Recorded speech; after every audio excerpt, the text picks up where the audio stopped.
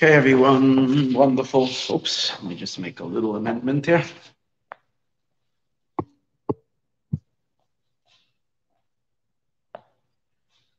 Like to be straight. Okay, hope this is all good. Tonight's shir, wonderful, hopefully wonderful parsha in my life shir, continuation of last week's shir, exciting topic. The Moshiachs, the two Moshiachs, Moshiach ben Yosef, Moshiach ben David. Fascinating subject. So tonight's class was dedicated by Rabbi Yossi and Reish Galov, and this is in honor of their granddaughter, Haviyata Shabbat Bas Levana Bina Greenstein, and today she became 10 years old. So that's an awesome milestone. So may Hashem give her a good year. Shnas bracha natzlacha. Hashem should give you, Haviyata, a really good year. You should grow up to be very, very, very special. First girl, and then young lady, and then woman, and bring a lot of light into this world, and a lot of nachas and satisfaction to your family on all levels. And your bubby tells me that you play Minecraft, which is all about building worlds, and that's what we're all here to do, to build this world up for Moshiach. Building the third temple. May you have a big part in building the third Beis Hamikdash and all your mitzvahs that you do and all the good deeds that you do. And it should only be great. Lots of nachas to the Bubby and Zaidi, to the parents of this wonderful young lady. Mazel tov. And then there was another dedication tonight, and this is by Shimon and Yael Schuller. And this is for Refuah Shalema, for Avram Gershon ben Ilan. I should have a complete and total Refuah Shalema, take it from Yad Mamish.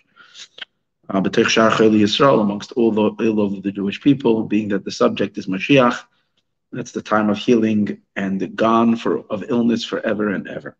Another dedication tonight was by Mrs. Bela Greenbaum. And this is the dedication for our shir, for all the other channels that the shir go out to. And this is in honor of a dear friend of mine upon a second yard site, her husband, Rabbi Yaakov Greenbaum, Rabbi Yaakov ben Shmuel Yosef Olav Shalom, whose yard site is going to be Tezvav Tevis, which is pretty much later on. Where does it come out? Today is already Yud, so I think Sunday, Monday. It's going to be his yard site, so may this be a big schus for his neshama, who is a dear friend of mine and a dear friend of Mayan. And may Hashem bless him with the greatest aliyas neshama. May he channel lots of light down. To you, Mrs. Greenbaum, to your entire mishpacha, to your son and Eneklach and their family, and only good nachas and wonderful things. And we should see him over here, Be'ezus Hashem B'kar of Mamish, with the coming of Moshiach. That's the story. That's the story. Oh, we just gave a whole nice introduction. We gave a whole nice introduction. Mazel tov on your birthday. Better to sit on that side. The men are not coming tonight. We reserved it just for these young ladies. So we gave a mazel tov to Taviyata, right? What's your name? Mazel tov. That's awesome. Okay, so you'll have to listen to the recording to get the whole part about your birthday. Because there's a lot of people listening. Mazel tov, only good. That's awesome. Okay. And we're ready to start the shir. It's a continuation to last week. So I'm not going to go over what we learned last week, but last week we were learning about the concepts of the Mashiachs. And we were learning that there's more than one Mashiach. We're reading about Yehuda and Yosef and the meeting of Yehuda and Yosef and how these two powerful people come together. We spoke about the parsha, we spoke about the prophecy in the end of times, that these two kingdoms will join forces together. I mentioned to you last week the Gemara Masechta Sukkah that discusses how Mashiach ben Yosef is supposed to precede Mashiach ben David, and that there is some kind of a terrible thing about Mashiach ben Yosef is that he's killed. And I mentioned last week, the Gemara says that when Moshiach ben David, the ultimate Moshiach, sees that Ben Moshiach ben Yosef died, he gets scared. It doesn't say he gets scared. It says that when Hashem tells Moshiach, "What do you want? Ask of me whatever you want, I will give you." Moshiach is so special that Hashem says to him, "Whatever you want, I will give you." And Moshiach says, when Moshiach sees that Moshiach ben Yosef died, he says, "I'm not asking for anything else but for life." Chaim Shalom He asks for life. And Hashem says, "Life, oh, that I've given to you already. Your grandfather already prophesied that that's what you would ask for. And he knew you already. Your great-grandfather, King David HaMelech, he already asked for you on your behalf. Or he predicted that that's what you're going to ask. But no problem. Nasata Locha, I've given it to you. Nasata Loya, I've given it to you." So we were talking about this whole idea of Mashiach ben Yosef. Now, I mentioned last week, very important, that in Maimonides, when we talk about Mashiach from the halachic perspective, Maimonides doesn't mention anything, at least not in openly, about Mashiach ben Yosef, which is really strange. It seems like Maimonides saw this as a midrashic element that doesn't necessarily have to come by or have to happen in the real material world. In other words, the ideas might play out in some kind of a spiritual realm, but it doesn't have to take place in the physical. This idea that there is a Mashiach ben Yosef, especially that he has to die and all this whole situation. I mentioned last week from Sefer Amunais V'Deus, Reb Sadia Goyen, who he himself writes that Mashiach ben Yosef is not a necessity, doesn't have to happen. We can skip over the entire stage, and if the Jewish people are worthy, we will go straight to Mashiach ben David. However, in Zohar and in Midrash and in the concept of Mashiach ben Yosef seems to be a super essential core idea. So even if we're going to accept, and again, we accept halacha, what Rambam says, that we don't need Mashiach ben Yosef physically as a person appearing as an independent person, but the idea of Mashiach ben Yosef definitely stands, and he definitely stands as the precursor or the introductory energy that precedes Mashiach and leads into Mashiach. Last week we mentioned that perhaps the two could be one person, and it could be two stages in the development of Mashiach Tzidkenu himself. That is to bring us up to speed, what we spoke about last week. And I brought a couple of sources to this idea of the concept of the Hisachtus. The Hisachtus, that's right. You thought that we were nothing is happening until you never know. That's why you always have to make sure. The Mashiach ben Yosefs are here already before the Mashiach ben Davids. They came already. In any case, by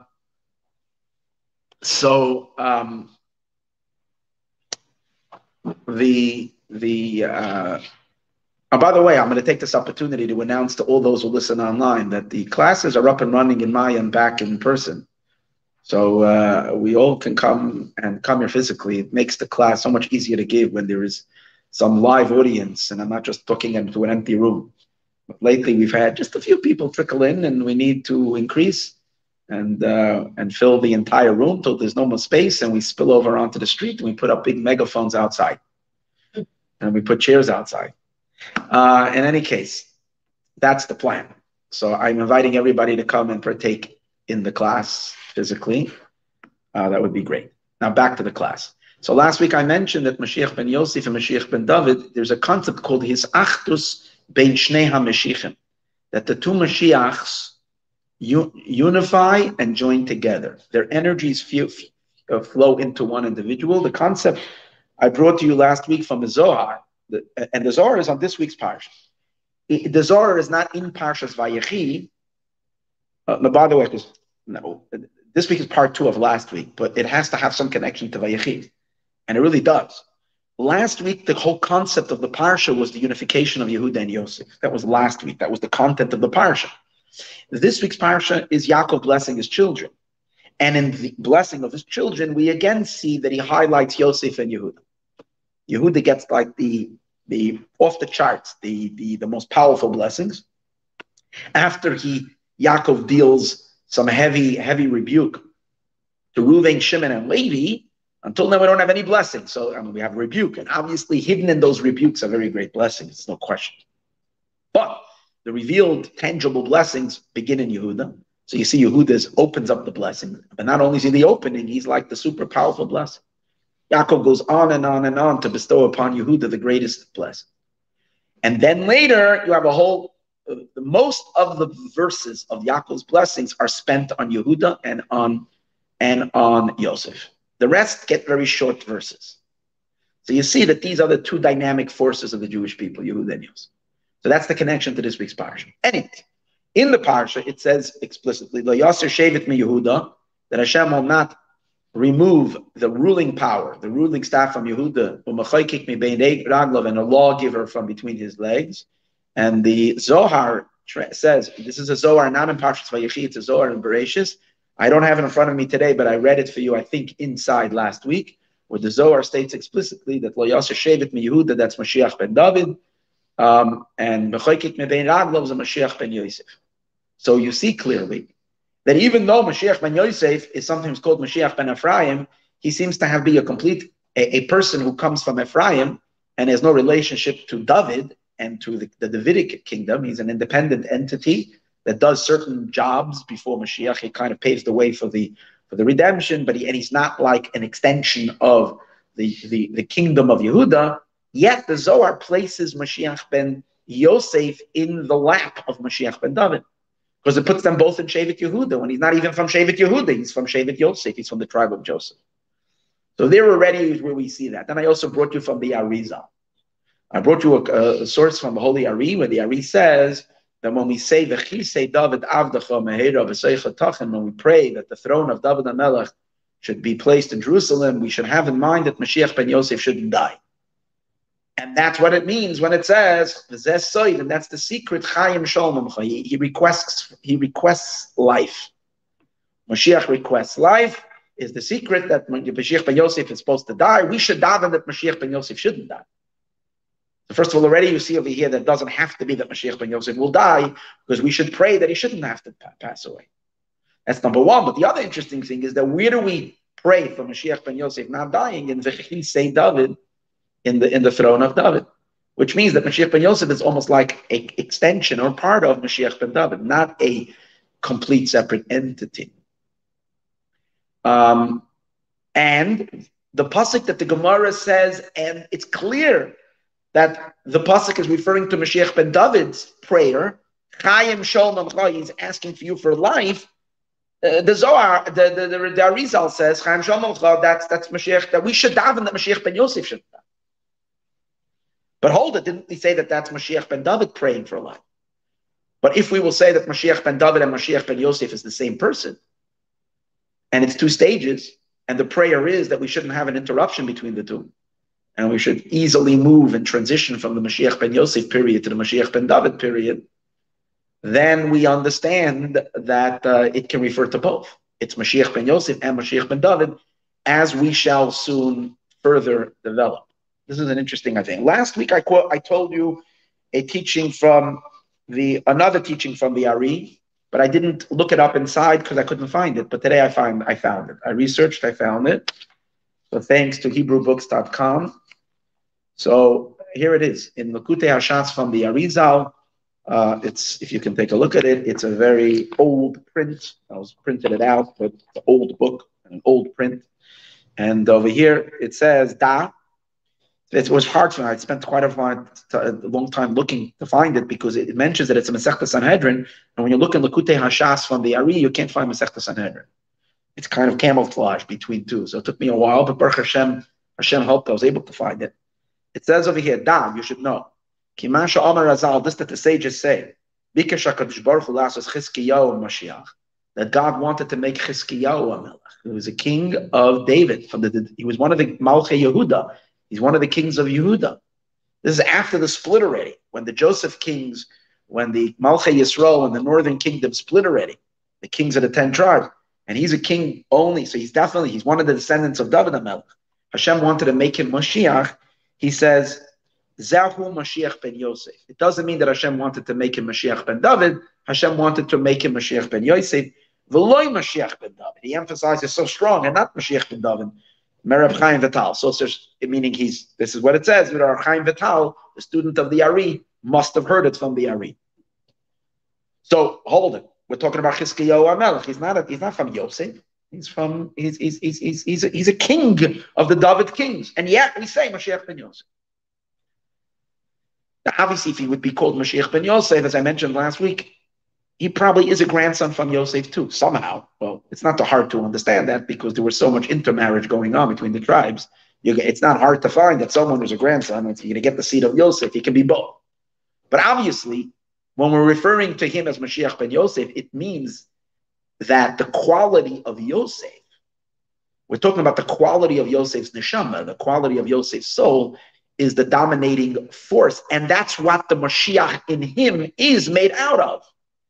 In other words, the Mashiach is not just, it's not just it's an energy, it's a power. And the question is when we say Mashiach ben Yosef and Mashiach ben David, Mashiach descendant of Yosef, Mashiach descendant of David, we're talking about a different dynamic, a different power, a different force.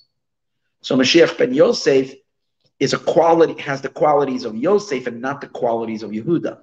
So if he's going to act as Mashiach ben Yosef, means he's going to do the certain functions that he has to do as an inheritor of the qualities of Yosef. But he could be a person who is from David. Okay.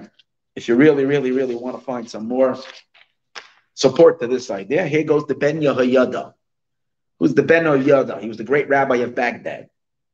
He was known as the Ben Ish Chai. Okay, the great Sephardic Kabbalist and super tzaddik. So this is on his commentary in Sanhedrin, Daf Tzadik Ches, page 98. So there, the Gemara lists a whole bunch of people who claim that they were Mashiach. This one said, "I'm Mashiach." He said, it says, if it's from the living, it's going to be me. Some rabbi said, if it's from the living, it's going to be Rabbeinu HaKadosh, it's going to be our Rebbe. Reb Nachman most of them were saying it's their Rebbes, their teachers. Reb Nachman said, if it's from the living, it's me. Or he didn't say it's me, he said someone like me. So the Ben Yehoyada says, and he brings a pasuk, V'hoya adiroi mimeno, that his powerful one will be from him. So he says, look at this. Not only b'siyata d'shmaya, it appears to me that hoya makubal etzlam, they had a Kabbalah, they had a tradition. Shebachol dar v'dar yavai nitzutz Mashiach ben Yosef. That in every generation there will come a spark of Mashiach ben Yosef. The Yizgalgu be'ezet tzaddik shebedor. And a certain tzaddik of the generation will have the spark of Mashiach ben Yosef. Remember, we've discussed this many times, that there is a spark of Mashiach in every generation. And that's the Moshiach of the generation. It has to be that way. Because if the Jewish people do tshuva, and tshuva is always a possibility, Mashiach has to be able to come at the drop of the hat immediately. So there has to be someone ready. So in every generation, there is a Moshiach. And so that would be referred to as a spark of Mashiach, because the spark can become a massive flame, a massive blaze, if we will fan the flames. What will it take to fan the flames? If all the Jewish people, if we do tshuva, then we fan the flame of that spark, and that person turns into the full-fledged Mashiach, not just the potential Mashiach, but he becomes the actualized Mashiach. But that's regarding Mashiach ben Yosef. Mashiach ben David. He says that there is a spark of Mashiach ben Yosef in every generation, and it is in a tzaddik of the generation. Like the sages say on Moshe Rabbeinu, that in every generation there is a spark of Moshe Rabbeinu in the tzaddik hador. The great righteous man of the generation has Moshe Rabbeinu energy in him, and that energy he connects to the Jewish people and leads us and nurtures us with faith and so on and so forth. Anyways, okay. I'm not going to get into all that he says over here. Then he brings that the Ari, how do you like that? The holy Arizal, he was a nitzutz of Mashiach ben Yosef. That's why I told you last week that Reb Chaim Vital says that our teacher told us to daven that Mashiach ben Yosef shouldn't die, and sadly we didn't listen to him, and he did pass away. Meaning the spark of Mashiach ben Yosef of that generation passed away, because the Ari, the holy Ari, passed away. Right? So he brings it over here that he was one of those sparks, and he brings it there. Now he says Moshiach ben Yosef is called Kisei David. He's called the throne of David. Now watch this. Now he connects that spark of Mashiach ben Yosef, who's going to be in every generation, in the tzaddik shebedor, that's in the tzaddik of the generation, Yavoi b'tzaddik shuhu mizera David. So he says literally what we were saying before, that this is going to come to a tzaddik who is from the descendants of David. He says explicitly, so I don't have to bear responsibility anymore of him. The Ben Ish Chai says that the spark of Mashiach ben Yosef is going to be in a tzaddik who traces his lineage to David. So you see the connection of the two. He say David. That's why we refer to Mashiach ben Yosef, the throne of David, because he is from David. And what's Rav Nachman's chiddush? Rav Nachman says that the Mashiach, the descendant of David, who can carry Moshiach ben Yosef's energy, it has to be related to David because he's Kisei David, he's the throne of David. But he doesn't have to be a direct descendant of David. He can be connected to David via marriage. You see, Reb Nachman was not a great-grandson of David. He married a princess from David. I mean, he married a girl who was from the royal blood of David HaMelech. The Eina Kavana Sheyeh Bezerah David Mamish. It doesn't have to be literally David. Ela Afilu Kagana. No, that's why he says, like me. I'm also good. I also qualify. Because even if I'm not, I'm a son-in-law. I connect through my wife. She'eni Mizerah David. V'rak Ishti. Only my wife. Bas Resh Galisa. She is the head of the Jew, the head of the exile. He was a son-in-law of the person who was known as the Reish Galusa. Which, by the way, I'm having flashes of light flashing in my head right now because these are things which I wasn't going to say. This is really cool because we're going to hold this to the end. We're going to see. I'm going to give you a little nugget right now. That the power of Yosef, and we learned about this Thursday night, for those who followed the Thursday night class, we learned, and we're going to speak about that soon, that the main avoda of Yosef is to sustain the Jewish people during the time of exile and to bring us to the finish line, to carry us through the exile and to rectify all the darkness and to bring us to the exile. Moshiach, Yosef's job is not the Geula, it's not the redemption or not the post-redemption. It's to help us make it to the redemption. That's what, and he also starts the process of the redemption. Okay? So now we understand an interesting thing. We say that the Mashiach ben Yosef could be a son-in-law of the Reish Galusa. What's the Reish Galusa? Reish Galusa is the person who's actually in charge of the diaspora. That's what it means. Reish Galusa means, because there was a certain time that the Jewish people were divided in two groups. Not the 10 tribes, and that happened earlier. I'm talking about even at a later time. After the destruction of the Second Temple, in Talmudic times, Jews were divided into two groups. There were the Jews who still lived in Israel, and they were under the leadership of the Nasi of Eretz Yisrael. That was called the Nasi, the prince. And the second leader is the Reish Galusa. He's the head of the diaspora, mainly the Jews who lived in Babylonia or in Persia. And this Reish Galusa was given certain authoritative powers by whichever government it was that the Jews were under. He was placed to be as the minister of the Jews. He was almost given like a position of a king, but obviously subservient to whichever foreign country the Jews were under. And this system lasted for quite a while. There were two leaders of the Jewish people, Reish Galusa, and it's hinted to again in Yaakov's blessings this week. In Yaakov's blessings, when it says "Lo yaser shevet mi Yehuda u'mechoykek mi bein raglav," so the shevet, the ruling power, actually, according to, I think it's a Gemara, the ruling power is referring to the Reish Galusa because he's actually a king. He's not a full-fledged king, but he has authority to govern and even to administer punishments and so on and so forth, because he has certain given certain powers, sovereignty powers. And then Michael, a lawgiver, is the leader of the Jewish people in Israel during the time of exile. He's a lawgiver. So again, referring to these two powers. Rabbi Nachman over here, so the Ben Yehuda says, he was a son-in-law of the Reish Galus. So he says, so my connection to the Davidic lineage, to the Davidic line, is good enough that I can be the Mashiach ben Yosef. And therefore I can serve as Kisei David, as the throne of David. So it's an interesting interpretation. When he says, I am the Moshiach, he didn't mean the Moshiach, the final Mashiach. He meant the leader up to Mashiach, the Mashiach ben Yosef Elam. Now, we're going to take this, obviously,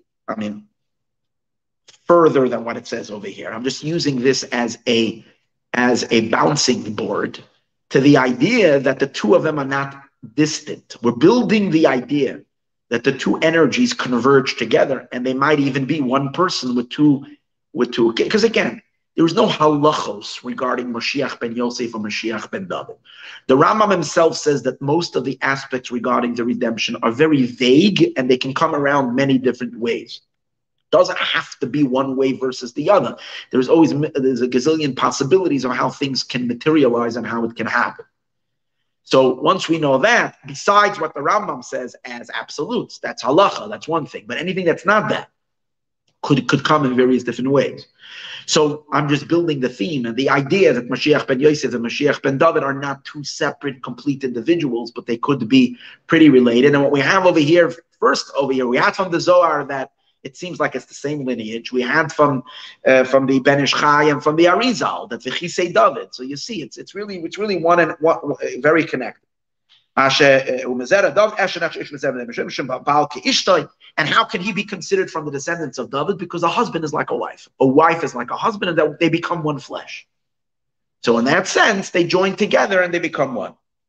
Because Nitzach Mashiach ben Yosef. Okay, so very interesting Ben Yehuda. Anybody that wants to look it up can look it up. Sanhedrin Daf Tzadik Ches Amud Beis. Okay. Now, to further this powerful idea, I bring to you Rav Tzadik HaKohen from Lublin. In his Sefer Poiked Akorim, there's many writings from the great Rav Tzadik, from the great Baalei Machshava of Chasidus. And he writes over here how the Mashiach ben Yosef's main job is to pave the way for Mashiach ben David and to eradicate the evil, to fight the darkness in this world. Because we know the antithesis, one of the interesting things is the antithesis to Amalek is Yosef. That's why it says that Yaakov waited until Yosef was born before he went back home. Right? When Yaakov was in the house of Lavan, he waited. He had already many tribes, but he kept on waiting. And when Yosef was born, he says to his father-in-law, I think I'm going to leave. His father-in-law then said, you shouldn't leave yet. He liked him because he didn't like him, but he liked the blessings that were coming through him. And he said, maybe hang out longer. You didn't get reward. He wanted to cheat him. He wanted to continue draining and manipulating him and usurping his energy. That's what he really wanted. But Yaakov, now the question is why? And the pasuk, the verse states it explicitly. Vayechi kasher yolda Yaakov leYosef, that when Rachel leYosef, when Yosef was born, Vayomer, that's when Yaakov says, "Let me go back home." Why?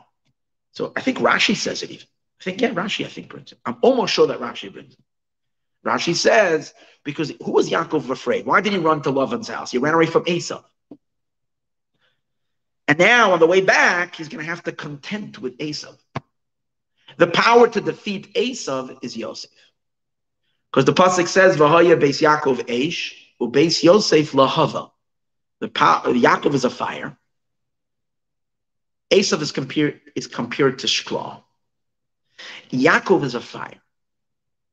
Now, fire and straw, if you have a fire and the other guy's got the straw, if you're coming with the fire and he's coming with the straw, there's not much to worry about because you're definitely going to beat him. And the fire burns the straw. But there's one problem. If your fire is inside and the straw is outside, you need to have a spot, you need to have a flame. The fire has to leap out to go and hit to be able to ignite the straw.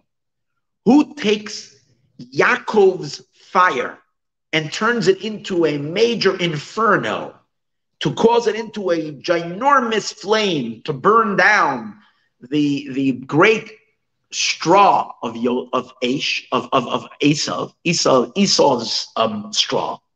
Who does that? Yosef is that flame. In other words, Yosef is the ability to take Yaakov out to the outside. Yaakov himself, his energy remains inside, in the inner recesses of holiness, deep inward. So you can't burn the klipa that's outside if the fire is only in the inside. You got to bring the fire to the outside. For example, if you have very great tzaddikim who serve God in their inner consciousness, in their inner depth, in their inner soul, Moshiach can't come. The reason Moshiach can't come is because for Moshiach to come, all the klipa, all the unholiness needs to be eradicated. Where? On the outside, on the surface. And therefore, just Kedusha in the inside will not do it. You need people that will take holiness onto the street. And that's how you can destroy the klippas that are outside, the impurity that's outside on the street. And that's the energy of it. Like you see in the story, where did Yosef take Yaakov? Yosef takes Yaakov's energy down to Mitzrayim. This week's parsha. Yaakov is a holy tzaddik. Where is he living in the Holy Land? What does Yosef do? He transports Yaakov to Egypt. And Yaakov sets up shop in Egypt. And Yaakov is just as bright as in Egypt as he was in Eretz Yisrael. But who took him there? Who illuminated Egypt with that incredible light? It was Yosef. So Yosef, therefore, is the antithesis to Esav. And primarily to which part of Esav? To Amalek. Amalek is the core klipa of Esav. That is the ultimate antithesis to God. And this is the quintessence of evil that needs to be destroyed before Mashiach comes. Amalek needs to be eradicated. Ein Hashem Sholem ve'ein Kisei Sholem. The Eibishter's name and the Eibishter's throne is not complete until Amalek is destroyed. And there, the Medrash tells us that God, that it is a Kabbalah, there is an inheritance, and a tradition that what? That Amalek is not destroyed only in the hands of the descendants of Yosef. And that's why you see that when Moshe waged the first battle against Amalek, who did he send out to lead the Jewish people in battle? He chose his student Joshua Yeshua. Why? Yeshua comes from Ephraim. He comes from the tribe of Yosef. And that's why only he has the power to be able to fight. And a little bit in the powers are in the power of Binyamin as well. In other words, it has to be the descendants of Rachel, of Rachel. Rachel has that power, the descendants of Rachel. So either Yosef or Binyamin. That's why Shaul, King Saul, who was the second chance to go defeat Amalek, he is a descendant of Binyamin. Again, not from the tribe of Yehuda, the tribe of Binyamin. Who's the next one? Mordechai. And Mordechai is Ish Yemini. He's from the tribe of Binyamin. Again, it's all the Yosephic, you can call it, the Joseph power. And that's all being channeled. So to fight Amalek, you need, and that's the job, one of the jobs of Mashiach ben Yosef, the waging of wars. That's why I'm going to tell you where I am going with all of this. The period of time that Mashiach ben David fights the wars of God in this world, that's when he is then imbued with the power of Yosef, not the power of David. The power of David, even though David himself was a warrior, but the real aspect of Mashiach ben David is not the waging of wars, is the revelation of God's kingdom, the ultimate kingdom of God, not the overpowering of evil, which is primarily the power of Amalek. That is all the power of Yosef. So even Mashiach Tzidkenu, during his initial stint, if you can say, in this world, his initial work in this world, which the Rambam refers to as Becheskas Mashiach, when Mashiach is just in the state of Chazakah, he's the presumed Mashiach, that period of time, he is energized by the energy of Yosef. But anyways, we'll get to that soon. But for now, back to Rav Tzadok. So Rav Tzadok says that Mashiach ben Yosef is the one who destroys Zera Amalek. Okay?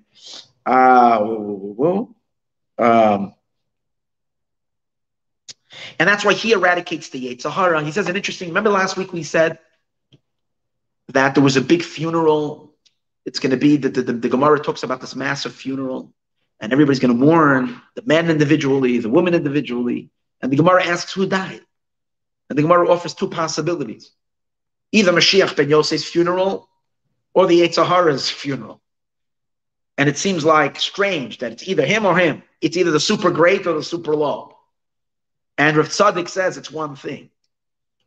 Because Moshiach ben Yosef needs to sacrifice his very existence in order to kill the Yetzer Hara. In other words, to defeat Amalek and all the power of satanic force in this world, to destroy it and eliminate it completely, you have to be willing to die. And Moshiach ben Yosef is the one who goes in fire. He takes it to the very end. And Moshiach ben Yosef dies means he volunteers to go all the way to the end, to sacrifice his life, to give himself up in that battle to the very end, the ultimate power of Mesiras Nefesh. And in his death, it's almost like Shimshon Hagibor, Shimshon the Samsonite. What he did was he said the Philistines will die with me. He shook the beam and he killed himself with them. So to take down the Yetzer Hara completely, Mashiach ben Yosef is the one who does that.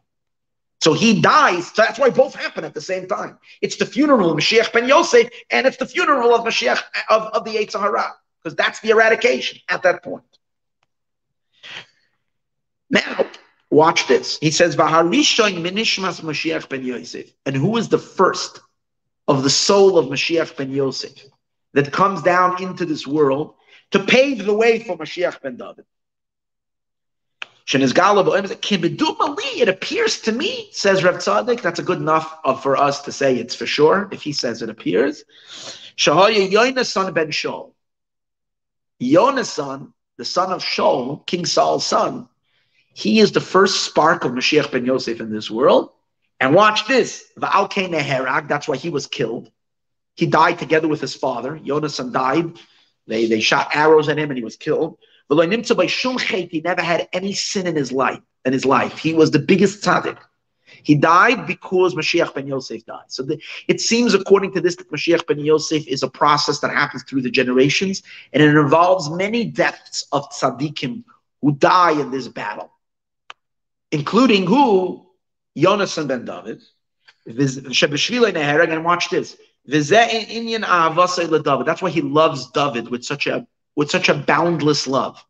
As we know that King Saul wants to kill David, and Yonasan makes the whole trick. He protects him and he loves him like incredible love. Why? Watch these words. They are the secret of the unity of Moshiach ben Yosef and Moshiach ben David. That's the ultimate unity, fusion of the two. Moshiach ben Yosef and Moshiach ben David. Hear these words, what I wanted to say. They will be trein rein, they will be two friends, Deloim misparshin, that never separate. Moshiach ben Yosef and Moshiach ben David are two buddies, or you can't untangle them. The two of them are attached to each other. And like you see, the first incarnation of that was Yonasan and David. David obviously is the Moshiach ben David, and Yonasan is the Moshiach ben Yosef. And together they merge. Okay, and that's what he says is hinted to when we spoke last week about Hashem telling Yecheskel and Avi, take the two sticks and put them together and merge these staffs together, Yehuda and Yosef.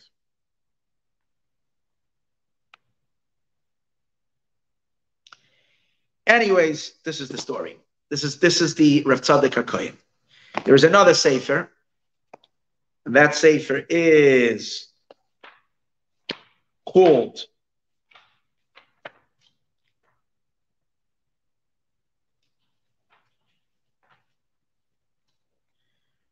There's a sefer called Tana Devei Eliyahu. Okay, it's a sefer given to us by Eliyahu Hanavi.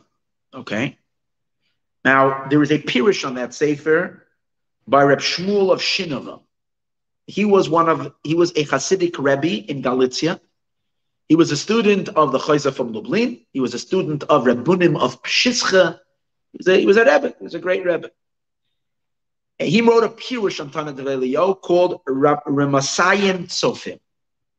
That's the name of the sefer. Last week I made a big order of Hasidic books, and this was one of the books I ordered because I read this the week before, and I said, I got to have the book here just because it needs to be here, even though maybe it's the only passage I'm ever going to read over there. Maybe when Mashiach will come, we'll read more passages. But this is, I got excited that we need the whole book over here. In any case, what does he say? He says these words. These are quotes from his Sefer.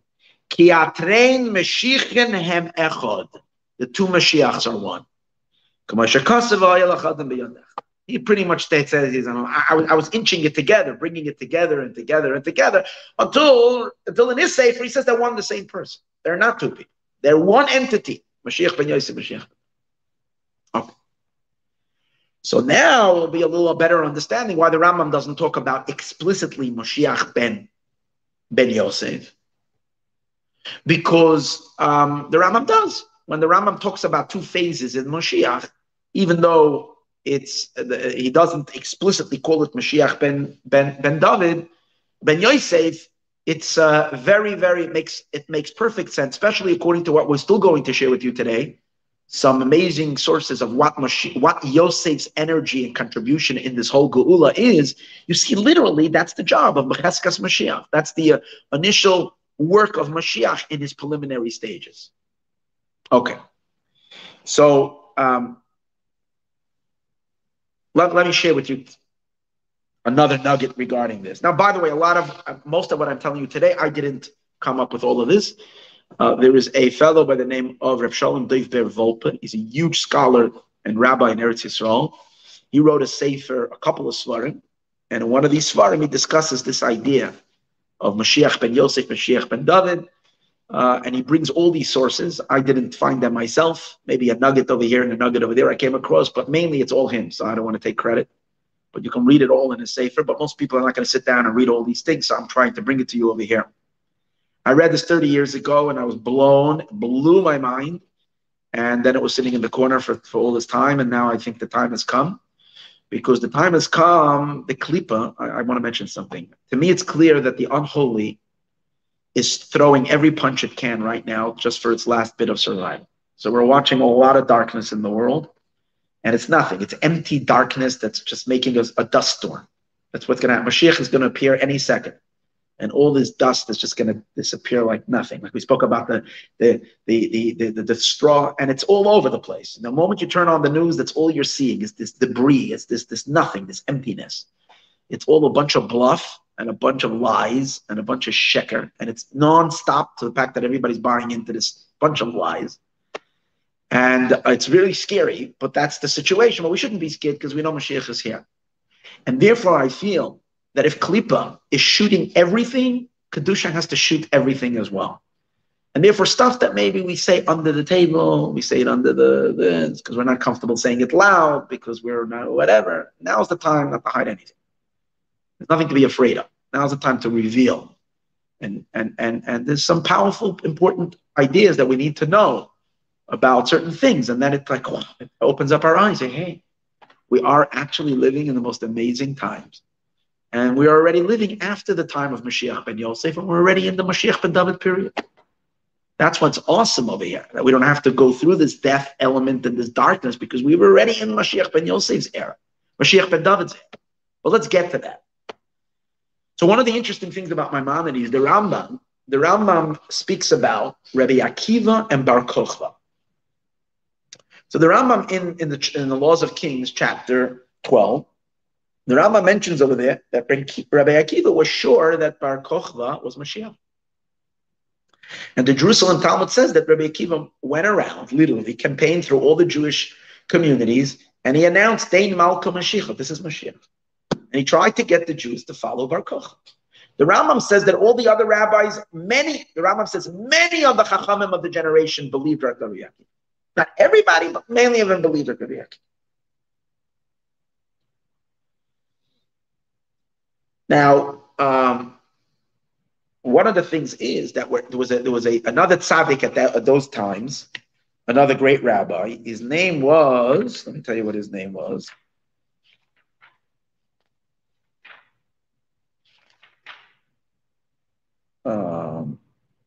Rabbi Yochanan ben Turta. So when Rabbi Akiva was running around saying that Bar Kochva, who was a great Jewish general, is Moshiach, this Rabbi Yochanan ben Turta says to Rabbi Akiva, this is how he refers to him, Akiva, Yalu asavim b'lechayecha v'adayin ben David loiba. He was one of like the chief pessimists. This Yevim, you see me pessimist, but he was a sage, so you couldn't say just that. He said, hair is going to grow out of your cheeks. Not here. He says, a grass is going to grow from your cheeks, and Moshiach is not coming yet. Now, in a sense, he was right? Because Rabbi Akiva was killed 2,000 years ago. And when he meant grass will come out from your cheeks, means even after you're buried, and grass is going to grow out from the place that you were buried, Mashiach still won't be. So you're getting like a little overly excited about this whole Mashiach thing. Relax, calm down. That's the simple meaning. But what's going on of it? What does he say? You have to insult Rabbi Akiva. Rabbi Akiva says he's Mashiach. You don't like it. Say he's not Mashiach. No? Wouldn't that be a nicer way of saying it? Rabbi Akiva says he's Mashiach. Yeah, Rabbi Yochanan ben Turta should say, Rabbi Akiva is not Mashiach. He doesn't say that. He says, Yalu asavim b'veh. Let grass grow out of your cheeks. And Vadayan ben David loiba. But David is still not come. It's also interesting. Why does he refer to him as Ben David? Rabbi Akiva never referred to Bar Kochva as Ben David. Rabbi Akiva referred to as Bar Kochva as what? Moshiach. He said, Dain Malka Mashiach. This has been my God. So he should have said, Love Dain Malka Mashiach. He is not Mashiach. He doesn't say that. He Love Ben David. So Reb Volpa, this is his own chiddush. He wants to make the argument, which is really cool and it really fits. His idea that he wants to say, and I accept it because it makes a lot of sense, and he brings a lot of sources, that Akiva is known as Akiva ben Yosef. He was his father's name was Yosef. And not only that, in Shalah HaKadosh he says, the holy Shalah, okay, so the Shalah doesn't need our certification. The Shalah HaKadosh, great 17th century Kabbalist, one of the greatest Kabbalists that there are, says, Vishamati miktsas mekubalim, in Parshas Veyechi, I heard from some mekubalim, ki Rabbi Akiva haya Gilgal shel Yosef. Rabbi Akiva was actually a reincarnation of Yosef. We know the 10 tribes were reincarnated in the 10 tzaddikim that were killed. The 10 martyrs who were killed in such a savage way by the Romans. Rabbi Akiva was the one representing Yosef, because according to some opinions, Yosef also did a sin in his own sale, because he provoked the envy and the jealousy. So he also needed atonement, and Akiva ben Yosef was his incarnation, Yosef coming down and dying for the rectification of this sin. Now, obviously, Bar Kochva was the reason Rabbi Akiva said Bar Kochva is Mashiach is because Bar Kochva was a descendant of David, of David HaMelech. So he had the potential of being Moshiach. Now, some people want to learn it was a terrible mistake. Bar Kochva was not at all Moshiach. Rabbi Akiva was so frustrated with the exile, and he saw, he had a hope, and he was excited. And obviously, it's a silly argument because Rabbi Akiva is Rabbi Akiva. He has eyes that can see throughout all the worlds and through all levels of existence. Rabbi Akiva doesn't make no silly mistakes. But if those who need certification, because you don't believe me, you don't have to believe me. I also don't believe anybody. I check everything up. So I certify. So I looked this up. There's a sefer, Kabbalistic interpretation on the sefer Rus, on Ruth. This is a sefer, a Pirush on Rus, written by Rebbe Vadia Bartanura. Everybody should know Bartanura is not just a wine. Bartanura is a town, and there was a great sage called Rabbi Avadia from Bartanura, and he's from that city of Bartanura, and he wrote a Pirush on all of Mishnah. Everybody uses his Pirush. He's the main commentary on Mishnah. But in addition to him writing a commentary on Mishnah, which makes him a great Talmudist, he was also a great Kabbalist. And he wrote a Pirush according to Kabbalah on Sefer Rus. You can find it on HebrewBooks.com. That's where I found it. And in the middle of it, he talks about Bar Kochva. And he says Bar Kochva was, for sure, without a question, the potential Mashiach. He had it within. The generation was not worthy. Had the generation been worthy, he would have been Moshiach. Now, if he would have been Moshiach, means he had it in him. He had that spark. So he is who? Moshiach ben David. Rabbi Akiva is who? Has the spark of Yosef. Right? And in order for Mashiach to come, there needs to be a joining of forces of Mashiach ben Yosef and Mashiach ben David. That's why from all the rabbis who went crazy to go and to risk everything and follow Bar Kokhba and proclaim that Bar Kokhba is Mashiach, who did that? Rabbi Akiva. Because Rabbi Akiva is Akiva ben Yosef. Another one, the Rebbe's father, Rabbi Levi Yitzchak.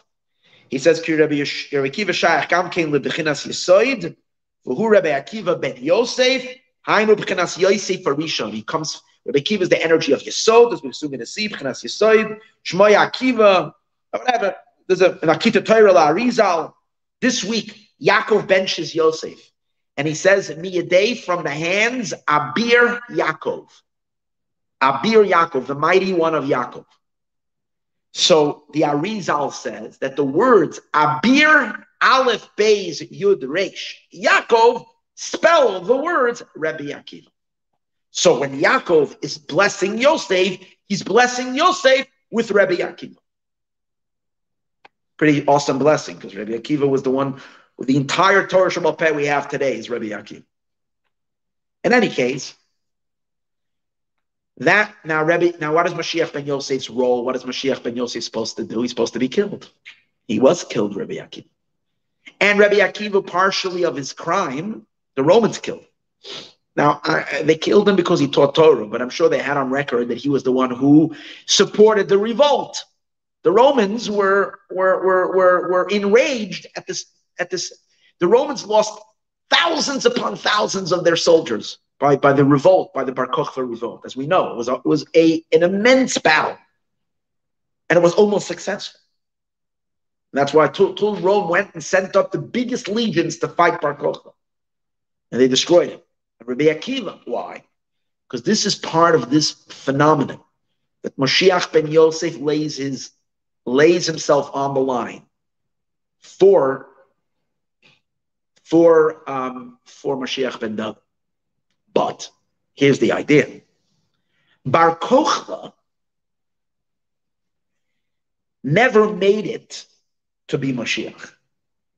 Bar Kokhba was somewhat beginning to show the signs of Becheskas Mashiach, what the Rambam refers to as Becheskas Mashiach. That's why the Rambam uses Bar Kokhba as a symbol that Mashiach doesn't have to do miracles. Because Rabbi Akiva followed Bar Kokhba, even though he wasn't a miracle worker. So Bar Kokhba didn't make it to the final end, but he was a Cheskas Mashiach to a certain degree. He wasn't the completed Cheskas Mashiach. What does Cheskas Mashiach do? He strengthens Judaism, which Bar Kokhba must have done.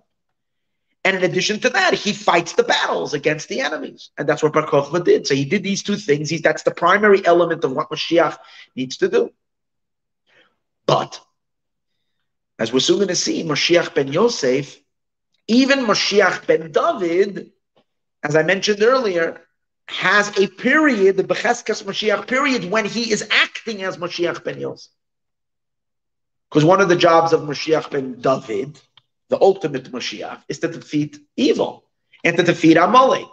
But he doesn't have power to do that through Davidic powers. He has the power to do that through Yosef's power. So when the Arizal says that we should pray that Mashiach ben Yosef shouldn't die, what it really could mean, and very possibly means, is that the person who is Becheskas Mashiach, which means the person who is the presumed Mashiach and has done all the things that prepare the world for Mashiach, should make it all the way into the Mashiach Vadai stage, in which the Mashiach ben David elements reveal themselves in him, and then he takes it home to past the finish line. That's the prayer. That's the tefillah. So that means that it shouldn't be chas v'shalom a miscarriage, where you have the Mashiach ben Yosef Cheskas Mashiach element. So Bar Kokhba's power was not his own power, in a sense. It was coming from Rabbi Akiva. Rabbi Akiva was the spiritual energy that was energizing Bar Kochba during the time of Bar Kochba. He never made it to the time when Moshiach ben Yosef, when Moshiach ben David is riding on their own engine, on his own engine, when he is energized by his own power. Now, what's that power? That's the most important part of today, which I really want to talk about, is what really is the difference between Yosef and Yehuda. To this, I want to bring you to a passage of the Shalah HaKadosh. I mentioned to you earlier the Shalah. A little nikuda, a little point of the Shalah, and then later further developed by the Tzemach Tzedek, the Alter Rebbe, and the Mittler Rebbe primarily. And that will give us the three powerful Chabad Rabbeim. They will give us a real clear understanding of the differences, the dynamics between these two energies, Yosef and Yehud. And then we'll understand, how, the actualization of all of this in our days, in our time. So we begin over here. The Shalah Kadosh. This is in Parshas Vayeshev, Sefer Shnei Luchei Sabris, in a portion called Tzayin Yosef. It's a portion called Torah Shebiksav, called Tzayin Yosef, and it is. Hold it over here. He explains basically on page over here. It's in my Shalah. It's on page Kuf Samach Beis. Volume number 4. This is a 5-volume set of the Shalah Kadosh writing. He says, so he gives a long explanation over here that there's the main tikkun that needs to happen. Let me review what he says. I'm not going to read it inside. I'm just maybe going to re-quote a few words. He explains that obviously that at the onset of creation, God created the human being to reflect and be the channel through which Hashem himself manifests in this world, through the human. The ultimate human is going to be the full vessel and the container for God's truth and God's kingship to reveal himself through this human being. And that's the ultimate Adam. Why is Adam called Adam? Adam, according to one interpretation, is that he's earth. He's made out of earth. The other interpretation is that he's called Adam because he's Adam Mele Elyon. He is compared to the one above. Which really means is that Hashem Almighty manifests through his neshama, through him, in this world.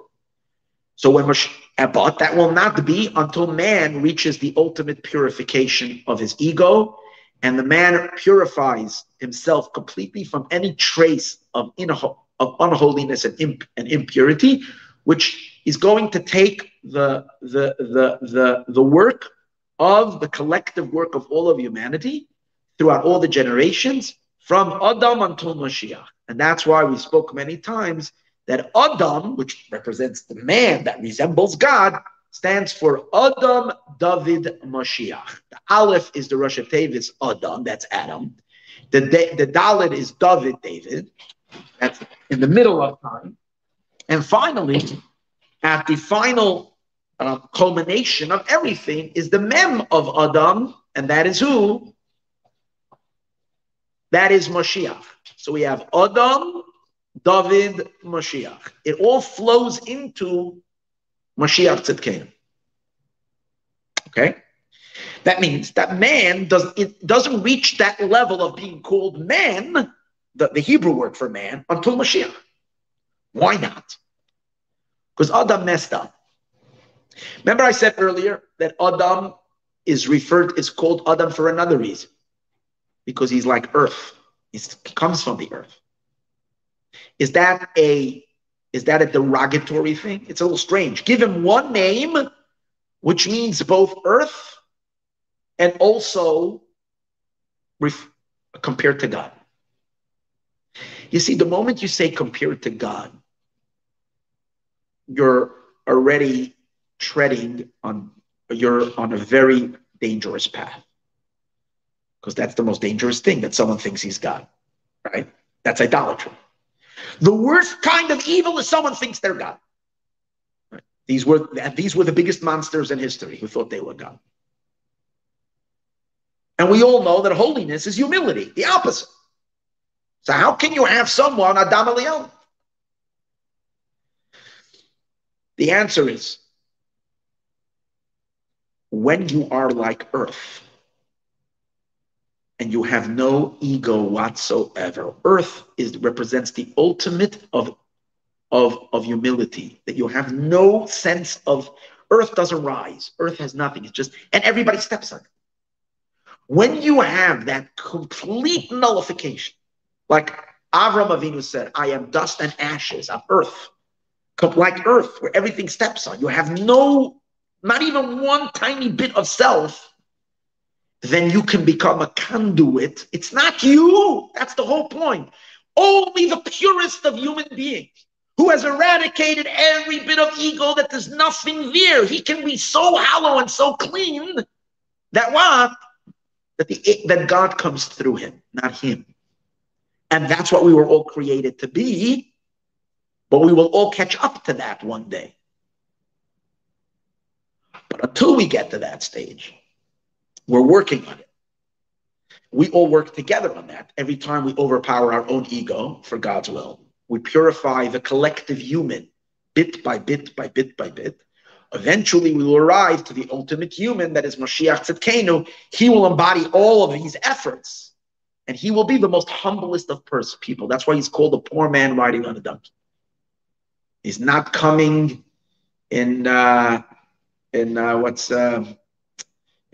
Musk's, what's the car? Tesla. He's not coming in a Ferrari. He's not even coming in a Rolls Royce or a limousine. He's riding on a donkey. The meaning of it, he doesn't need anything but a donkey. He doesn't think about it. He has no self. That's why it says in Hayom Yom, the Rebbe writes that Moshiach, he's the greatest of all people, yet he will study Torah with everybody. Even the most simplest of people. He'll sit down and tell stories. At the highest of the high, and he can lower himself down to the lowest of. I told a story in Matzah Shabbos of Reb Tzvi, the holy son of the Baal Shem Tov. And I related on Matzah Shabbos, Reb Pinchas of Karts said about him that he attained a level of fear. He lived every moment of his life with the same level of fear like the Jews had at Sinai. That means he never left Sinai. Imagine someone who never left Sinai. He's there the whole time. That's like the highest level of fear of God. Bittul b'mitzias, total nullification. And he knows everything that's in heaven. Everything in heaven, he knows everything. Why doesn't he say? Why does he keep quiet? He has so much to share. So he says, because he thinks everybody else knows exactly what he knows. Because he has no clue who he is. He has no idea. To him, it's obvious. He has no sense of self at all. To him, he's sure that everybody else knows all of heaven as much as he. It's like when you're not even aware that you're humble. You're just a complete, pure, transparent flow. That's what you are. That's Moshiach. The ultimate of that level of bittul. That's why it's both Adam, earth, and at the same time, Adam and Liel. But the first human being who was supposed to do that followed a little bit his ego through Chava, and they got involved with the snake. And that snake caused an impurity in all of creation and all human beings, and we're all struggling with this ego and state of separation since then, and we're battling. And that's the snake, and it shows up primarily in Esav and in Amalek. Amalek is the epitome of that snake. It's the epitome of ego. It's the epitome of self-centeredness. It's the epitome of dismissal of God. Yaakov Avinu is the reincarnation of Adam. It's Adam coming here the second time. So in other words, when we're looking at a progress report, when is mankind, Adam, a little closer to being Adam, is when Yaakov came around. That's why the sages say, Shufre de Yaakov ke'en Shufre de Adam. That Yaakov looked exactly like Adam Arishon. He was a carbon copy of it. That's why Yaakov was the most beautiful human being. And he looked like Adam. So, but it's not just enough to be pure himself. He has to purify the world. And primarily, he brings that the main klipa, the main tumah, the main impurity that came about was during 130 years that Adam was not with his wife, and he sinned with certain immorality, certain types of sins, right? And that sin is what caused a lot of klipa. And that kind of klipa was primarily, so in order to fix humanity and purge man from all kinds of yetzer hara, from evil inclination, you have to go to the headquarters of klipa and be tested by the worst test in morality, matters of holiness. And who went down to Mitzrayim? That's why Yosef, who was the primary son of Yaakov. You know why he's the primary son of Yaakov, even though he's not the oldest? The Shloah HaKodesh mentions over here, because when Yaakov impregnated his wife, which was the first night of marriage, Leah became pregnant on the first time she was with Yaakov. Because Yaakov says to Reuven this week in the Parsha, you're my first drop. Yaakov was such a tzaddik, he was 80 years old and he never had a omission. And this was his first time that he, right? And Reuven, who turns out to be, that's Reuven. So Reuven is like the purest of the pure. But Reuven wasn't really what Yaakov was intending, because Yaakov thought he was with Rachel, not with Leah.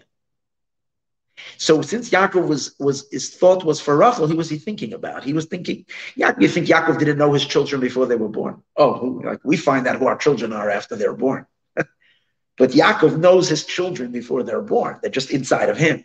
So, but he's channeling who? He's bringing Yosef out. Oops, wrong one.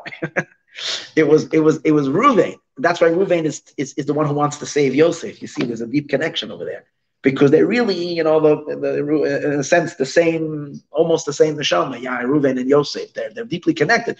But Yosef is like the purest of the pure of Yaakov. Elah told us Yaakov Yosef, and that's why Yosef has to clean the world. Where does he go? He goes to Egypt.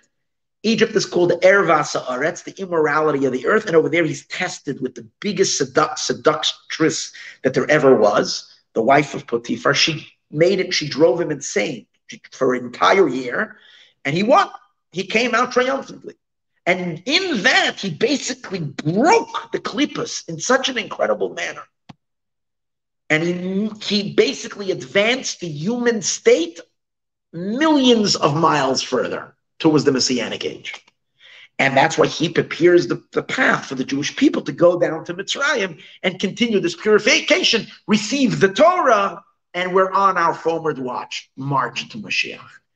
So he goes on to explain that this whole tikkun, this whole idea, this is all to enable the Jewish people to cleanse and so forth. Yosef opens up the flow. But he says, here's an amazing thing. This is not, Yosef's job is not the messianic of Adam and Elyon. This is not the supernal man. This is to heal the broken, or to cleanse a world that's not ready, to prepare it for the revelation.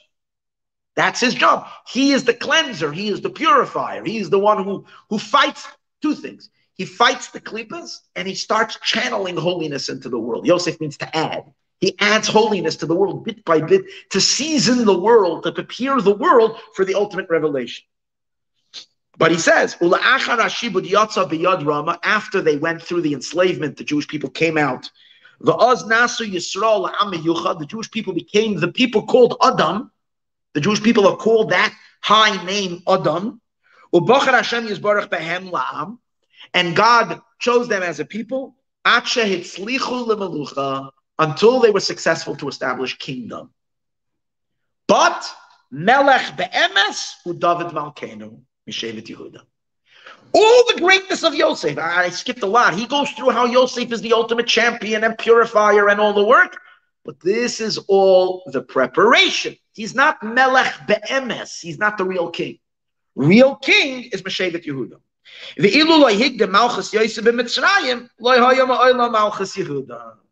But without Yosef's introductory kingship in Egypt, we never would have gotten to Yehuda's kingdom. You needed Yosef to pave the way for Yehuda. We would never have become a people. We would never have become a people. And watch what the Shloah HaKodesh continues. And he says, and the same is also when it comes to the holiness of the temple. Besides Moshiach and the human face, that's going to be the ultimate revelation of God in this world, through the human face, through the purified human, egoless face of the human being. Where does the Shekhinah rest? In the Beis Hamikdash, in the temple.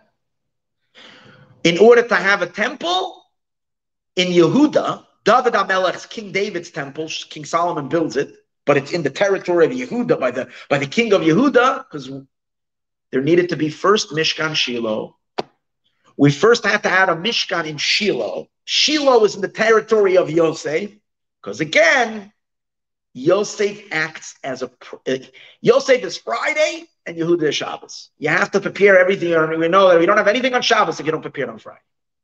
And it makes sense because Yosef, we know, is the 6th level. Yosef is Yesod. It's number 6. On the 6th, you prepare for the 7th. So Yosef is that. Yosef is the tzinor. He's the flow of energy. And what is he? The Shlach Hashem, he's the concept of tzaddik. Who's tzaddik? According to the Zohar, according to Jewish mysticism, a tzaddik is someone who's very clean when it comes to matters of purity. Someone who's doesn't follow his Yetzer Hara in matters of holiness. He is completely holy and doesn't, right? And that's Yosef. Shakol mina shefa, and since one's element of Yesod, that's the main transmission of energy of life. That's where you create life through the bris and so on and so forth. That's where you create life. So only someone who's the purest of that aspect can channel. And that's the concept. Anybody that knows anything about Hasidic Rabbeim, when did Hasidim see a Rebbe as a Rebbe? Was they knew that this is an Ish Kaddish, this is a holy Jew. This is a Jew whose Yetzer Hara never gets him. And that's why people always wanted to be attached to the tzaddik, because we know that we fail.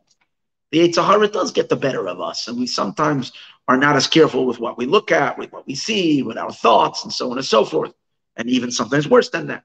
But tzaddikim, they are connected, and there's no impurity. Tzaddik Yesoid Olam, that's Yosef. And that's the pillar. It does two things. It destroys Amalek, it destroys the Klippas, and it creates a channel of holiness to prepare the world, Kisei David, the throne of David. And then David comes. Anyways, he goes through all thing. Watch this. And then he says, then it broke again. He speaks about how the kingdom broke in half. That means Yosef split off from Yehuda. In other words, Yosef was only there to be a support to Yehuda.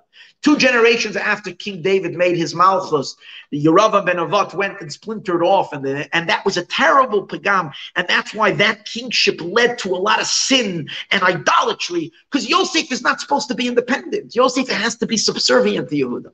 And for whatever reason, so was God's will at that time. There was a breakage in the kingdom that Yosef went off. V'lo yetuken ad la'asit. And in the time of the Second Temple, it wasn't fixed yet. It will not be fixed until the future. And watch this. And then, Yachzor v'yagdum malchus beis Yosef l'malchus beis David. And then again, in Moshiach's days, the king from Yosef will precede the king from David. Ki metchila, because in the beginning, Yahweh Mashiach ben Yosef. First will come Mashiach ben Yosef, v'achakach Mashiach ben David. And afterwards, he will pave the way for Mashiach ben David.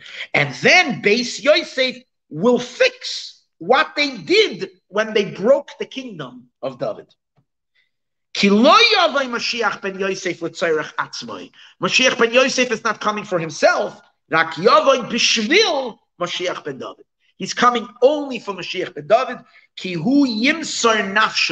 he will sacrifice himself completely. And he will be willing to die for Mashiach ben David.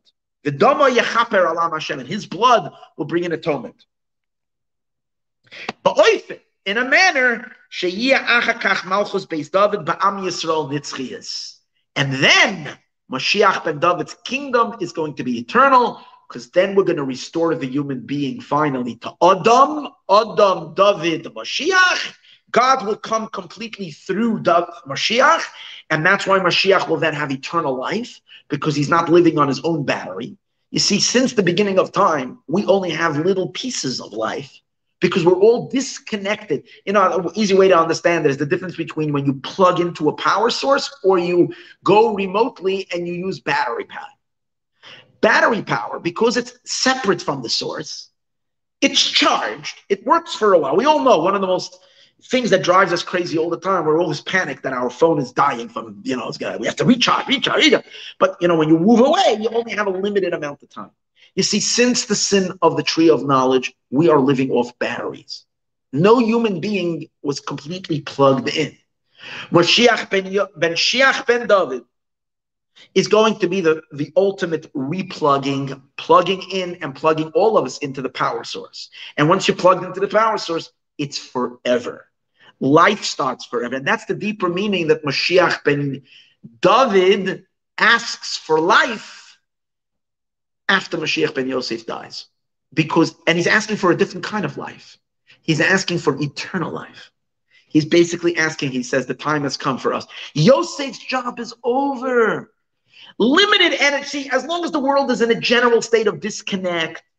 And in the disconnected world, we are bringing godly lights in. But the world itself is not yet perfectly godly.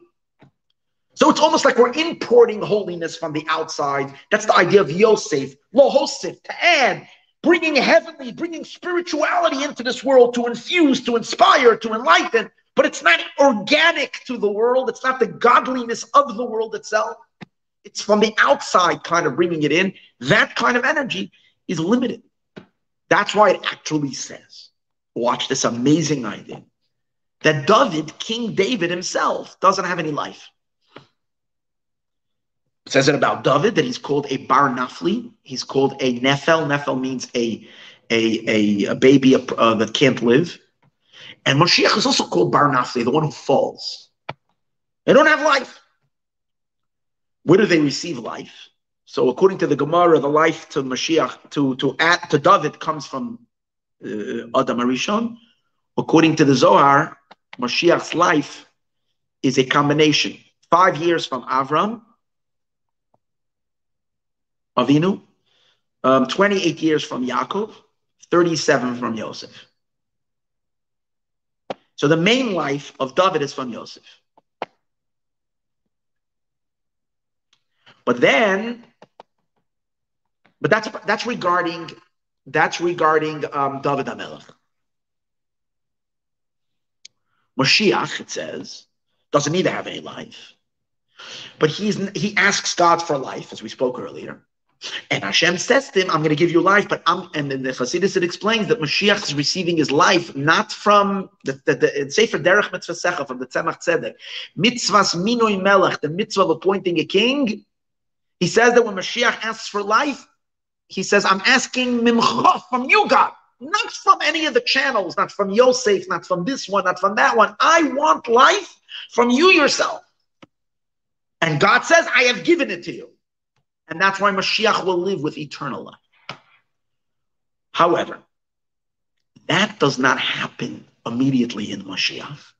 Mashiach ben David first plugs in through the Yosef channel.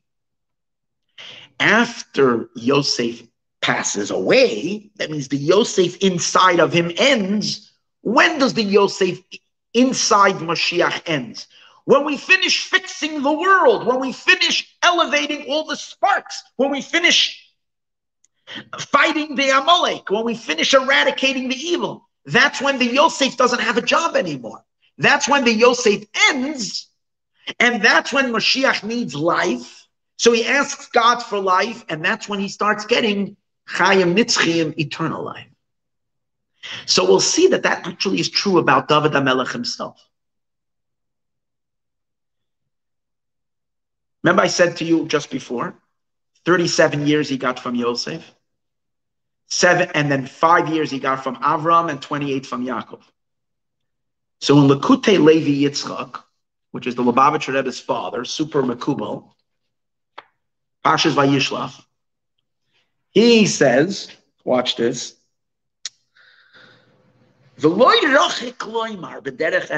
it's not far to say b'derech efsha. We can say this as a possibility that the 37 first years of King David's life were the ones that he got from Yosef. In other words, let's see which years is, David has a couple of downloads of life. And he clicks, okay, now I'm living. He's basically not living his own life. He's living the life of other tzaddikim. They're sharing their life with him. So Is it just one mumble jumble, or do we divide these years? That okay, you know what it is. I'll share with you something really fascinating. There were times when there were tzaddikim who were supposed to die, and there were people who offered life to the tzaddik and said, you know what, I'm giving away some years. The famous story of the Alter Rebbe's daughter, she gave Devorah Leah, she gave her life for her father. Her father lived longer and she died. When the Rebbe had his heart attack, there were Chassidim who then got together and made a Beis Din, and they said they're giving life. And three of them, I know one of them even, the old Rebbe Munitz, there were a couple of people who took upon themselves to give life, and all three died that year. Like scary things.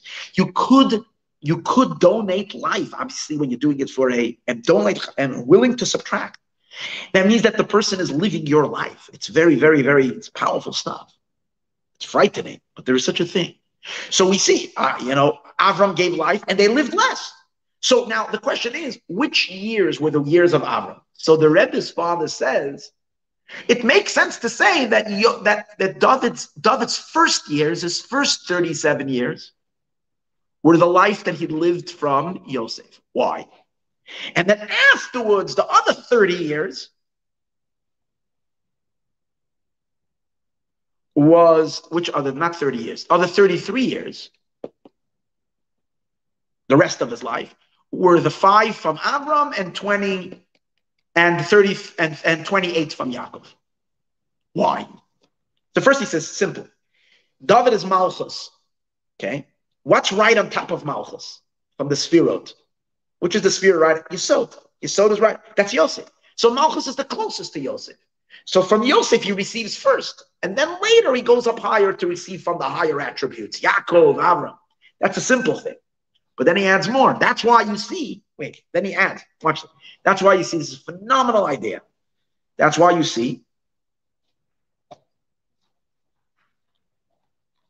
that's why we see that the first 37 years of King David's life, King David HaMelech's life, David HaMelech wasn't king in Jerusalem. For the first 30 years, he wasn't even king. And then he became king. For 7 years, he was king in Hebron. So how many years do you have for him until he becomes king in Yerushalayim and he becomes the king over the Jewish people?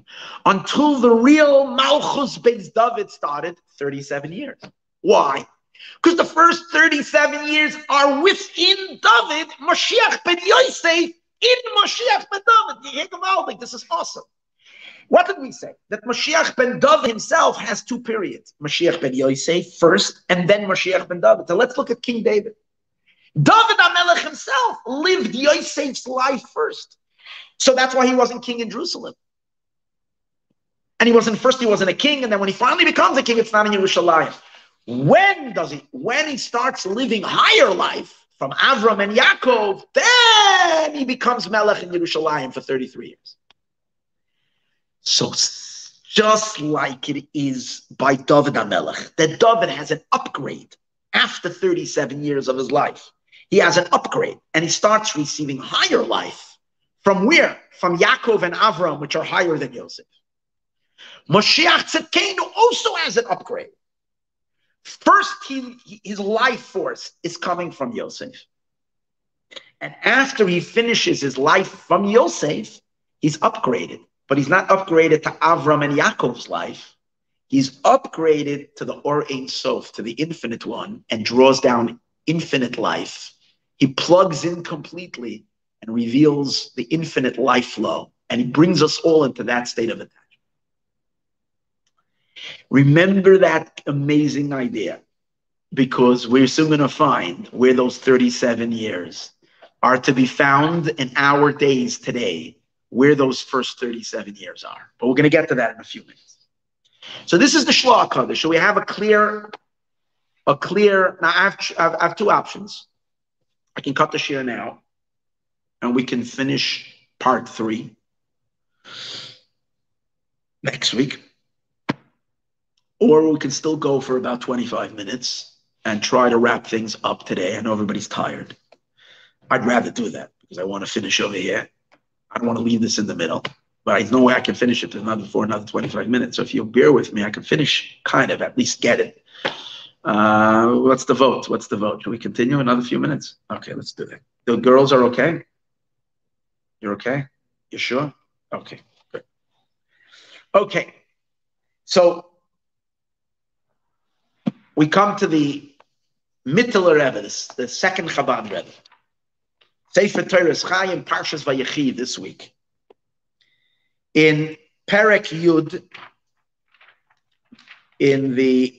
there's a mimer called Ben Poires Yosef, the blessings of Yosef. He's talking amazingly, Kabbalistically, the whole energy of Yosef. And then he says, Va'omnam, I'm going to read for you inside. He's going to say the same idea of the Shalach HaKadosh, but in more Hasidic terminology. Va'omnam kol zeine dafka bizman agolos. All of this is only in the time of exile. B'chinas Yosef gevoya ma'oid naila b'madrega. Yosef is very high level. Litin koyach va'oiz lemalchus. Yosef is the one who gives power to Malchus. Malchus are the Jewish people. Yosef gives the power to the Malchut. Lasum l'bnei Yisrael sheidas ba'aretz. He is the one who gives us the sustaining power. He gives us a survival ability to survive the exile. Whoever learned Thursday night, we learned an amazing mimer of the Tzemach Tzedek who explains that literally Yosef packed the picnic basket for all of us. Lunch, spiritual nutrition to take along on the long journey of exile. That's why Yalakit Yosef is Kol HaKesed. Yosef gathered all the silver. All the silver is all the energies of divine energies that are going to sustain and keep us alive during the long dry run of exile. That's why he gathered the silver. And this is what's sustaining us throughout the entire exile. The Tzemach Tzedek says such beautiful words. One of the main things that kept us alive throughout the Golus is our emunah in Moshiach, our belief in Moshiach. He says Yosef HaTzadik is the one who keeps the emunah in Moshiach alive by the Jewish people. And he says there's the Yosef energy that channels through all the generations. That's the Tzadik. The great Tzadik in every generation are the great Tzadikim, the great righteous people, saintly people. They feed the Jewish people emunah. They strengthen their faith, and they keep them alive during the exile. He says it doesn't make any sense that people believe in Mashiach after everything we've been through. After so many times our hopes were dashed. After so many times we believed and hoped and waited and we thought it was happening, it didn't happen, and yet we believe. How is it possible? He says it's a godly phenomenon. It's a divine light that's shining in our soul. It's absolute truth that is illuminating within us, and which we can't deny. And it's coming through this channel of Yosef light that's literally feeding us emunah and Mashiach. It also gives us the ability to extract the sparks of holiness. It also gives us the ability to withstand the tests, just like Yosef withstood the tests of exile. All these three things. Because Yosef is remember we spoke Thursday night, he's the 8th king, and he's the power of tikkun, and that's the power to fix. Once we rise to Mashiach, then Yosef steps to the back seat. He's no more in the driver's seat, because Yaskil Avdi, the power of Mashiach, will rise above. What does that mean? Malchus, which is Mashiach, the energy, the feminine equality of Malchus will rise above the masculine channels of godly light into this world. Yosef is this channel of masculinity, of godly energy flowing from above, from the spiritual worlds to the physical worlds. And what is Mashiach? Mashiach is a feminine soul. Even though halachically, I know a lot of people get excited on YouTube about this, I want to say, even though halachically we can't change halacha, Mashiach is a man, not a woman. So is the halacha. But he represents a feminine energy. And let me explain what it means. There's a lot to talk about this, and not right now. I just want to say one point. The concept in Kabbalah of masculine energy is light and inspiration coming from above the world into the world. It's being fed from heaven to earth. That's called masculine energy. Feminine energy is unlocking the godly potential that's within the world itself. That's the key you need to remember. That's all you need to know, at least for this idea. Feminine energy means to unlock, to reveal what's already here, to uncover the truth of the physical. The physical is always downgraded. The physical is always looked down upon. The physical is always seen as the greatest distraction. The material is always the lowly thing that is the most disconnecting from God. Moshiach's job is to elevate the physical, to reveal to us how holy and godly it is that we experience God in our bodies, through our bodies, from the body, more than our neshama and our soul can ever tell us about God. The physical will inform us about God deeper and truer than the spiritual. That's feminine energy. It's light coming from below. It's not coming from above. So until Mashiach comes, all the tzaddikim, all the righteous people, they're all doing Yosef's work. They're all flowing energy from above. It's tzaddik yesod olam. It's drawing energy down from heaven to earth. Yosef to add. Yehuda is submission. It's the power of earth itself. Earth itself. Unlocking earth. The Gava Ma'oid, and he says that is deeper than all the lights. It goes up into the essence of the Orin Sof. Yehuda, earth, is really rooted in God, much higher than all the illuminations that we've always had. That's called coming from the external element of God's crown. This is the essence of God's crown, the secret of the physical, the material. Higher than Yosef HaMashpia. Anyways, he brings the pasuk, the Tamadavar. He says that's the name of Tikkun, and then he brings over here how Mashiach's kingdom is going to be greater than Yosef's kingdom. How Mashiach and Yosef are both kings, and he brings Mashiach ben Yosef, and he says an interesting thing. His words over here, that's why it says by Mashiach that I have given him life. What kind of life? This idea that I said before, that only Mashiach ben David is the one who has eternal life. Chayim nitzchiyim the Ein Sof. He has eternal life of the Ein Sof. God will rule forever. Now it's interesting. Awesome. You know, the Gemara says the difference between Shaul and David. Why did Shaul HaMelech's kingdom not last? The Bnei Yisachar says this. I'm going to share with you a little thought. Every week we're doing a little Bnei Yisachar. So the Bnei Yisachar tells us an amazing thing. The Gemara says that why did King Saul's kingdom expire and not last forever? So the Gemara says because he was anointed with a jug. Pach. There was a pach that Shmuel Hanavi, Samuel, when he anointed him with a jar, an earthen jar. Oh, but King David, he was anointed with a keren, with a horn. He used a different type of a vessel, a horn, and that's why it lasts forever. So the Bnei Yisachar says, what's the connection? He says, pach, peches, pechaf is 100. Pei is 80, chaf is 20, it's 100.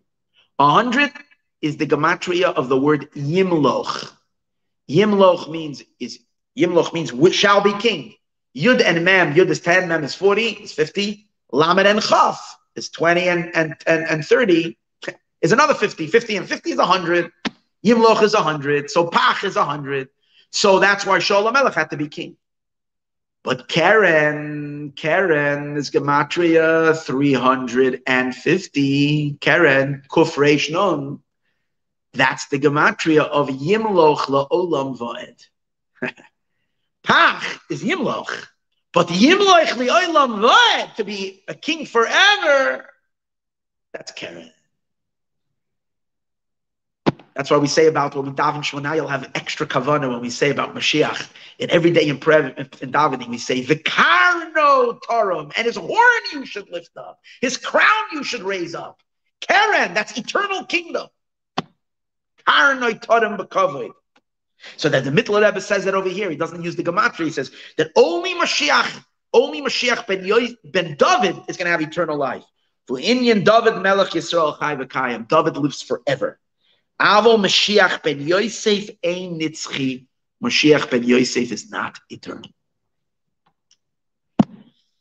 The secret is that Mashiach ben Yosef is the work of purifying existence. Mashiach ben David is unlocking the intrinsic goodness that has always been here. but bringing it all to the surface and revealing it. And that comes from going much deeper and revealing God's essence. And only Moshiach ben David can do that. Now, this is the final part of the Shia. Fasten your seatbelts now. And this is the idea. The Baal Shem Tov, the holy Baal Shem Tov, came to pave the way for Moshiach. This week, in the month of Tevis, is the yard site of Rabbi Yisrael of Velednik from the Chernobyl dynasty. Very big tzaddik, the holy Veledniker. People travel to him because he's known that he really takes care of those who come to his grave. He's a very big Poel Yeshuas, Rabbi Yisrael Velednik, a very big tzaddik. He writes in his Sefer She'eres Yisrael, he writes that from the Baal Shem Tov onward began to sparkle the light of Mashiach in the world. Well, we know that Moshiach Tzedkenu, the Baal Shem Tov himself writes it in a letter, that he went up. Baal Shem Tov wasn't telling us stories. He went up, and he wasn't imagining things, into the chamber of Moshiach, and he said, Moshiach, when are you coming? And Moshiach Tzedkenu said, when your well springs will spread across the world.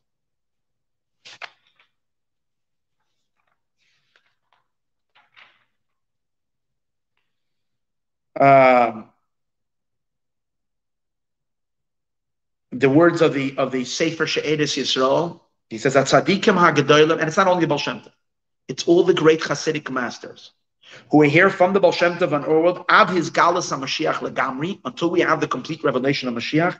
Hema oras HaMashiach. They're all the radiance of Mashiach already. Can you do as it is known? The Hasidic Rabbeim knew this. The Rebbe Rashab, fifth Chabad Rebbe, writes these words. I'm quoting. In heaven, they called the Baal Shem Tov Baal Shem Tov. Because one of the things Moshiach is going to have, he's going to wear the special crown called Keser Shem Tov. That's Moshiach's crown. The sages say there are three crowns. The crown of Torah, crown of Kahuna, crown of kingdom. And above them is Keser Shem Tov. That's Moshiach's crown. And the Baal Shem Tov drew down that power. That's what the Rebbe Rashab says. That's the Madrega of Mashiach. That's what the Rebbe Rashab says in Sefer Memorim Tafresh Samach Gimel.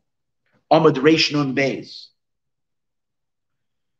The Rebbe Rashab in Sefer Torah Shalom, fifth Chabad Rebbe in the Sefer Torah Shalom says, the lamp of King David will never be extinguished. Oir HaBaal Shem Tov, the light of the Baal Shem Tov, Meir Tamid, is continuously shining. Chasidus Tia B'li Safik Ad Mashiach. The Hasidic movement will be until Mashiach. Sha'arei David Melech Yisrael Chai V'Kayam. Why? Because King David lives forever. And what is the Hasidic movement? The reenactment or the resurgence of the Davidic kingdom in this world. Shazeh Haya HaBaal Shem Tov, he says explicitly, this was the Baal Shem Tov, V'Hamagid, the disciple of the Magid, the Mezritcha Magid, V'Harebi, he's referring to the Admir Azaka, the Alter Rebbe, Reb Shneur Zalman of Liadi, V'chein Hola, and so his students, Sharei Anachnu, the Rebbe Rashab says this, because we are from the descendants of David, V'zeh Yamshech Hola Ad Mashiach, and this will continue all the way through to Mashiach. Okay? Now, a fascinating thing. Do you know that until the Baal Shem Tov, they didn't refer to anybody as an Admor? Do you know that the word Admor is a Hasidic usage of referring to a Rebbe? A Hasidic Rebbe is called an Admor. What does an Admor stand for? Adonenu, our master. Morenu, our teacher. V'Rabbeinu, Adonenu, our master. Morenu, our V'Rabbeinu. Morenu, Rabbeinu, two words for teacher. So forth. That's Admor. Now, you had before that, we referred to great tzaddikim as what? Rabbi, Rabbeinu, Morenu, all these things, but not Admor. The one part that was missing was Adonenu.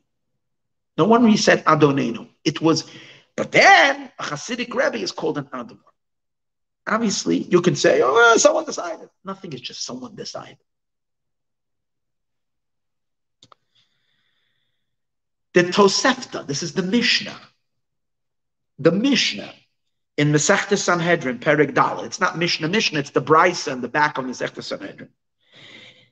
When he speaks about the king from the house of David, the Gemara, the Mishnah says, V'koirin oisai. How do we refer to the king from King David, from the Davidic kingdom? Adoneinu v'Rabbeinu.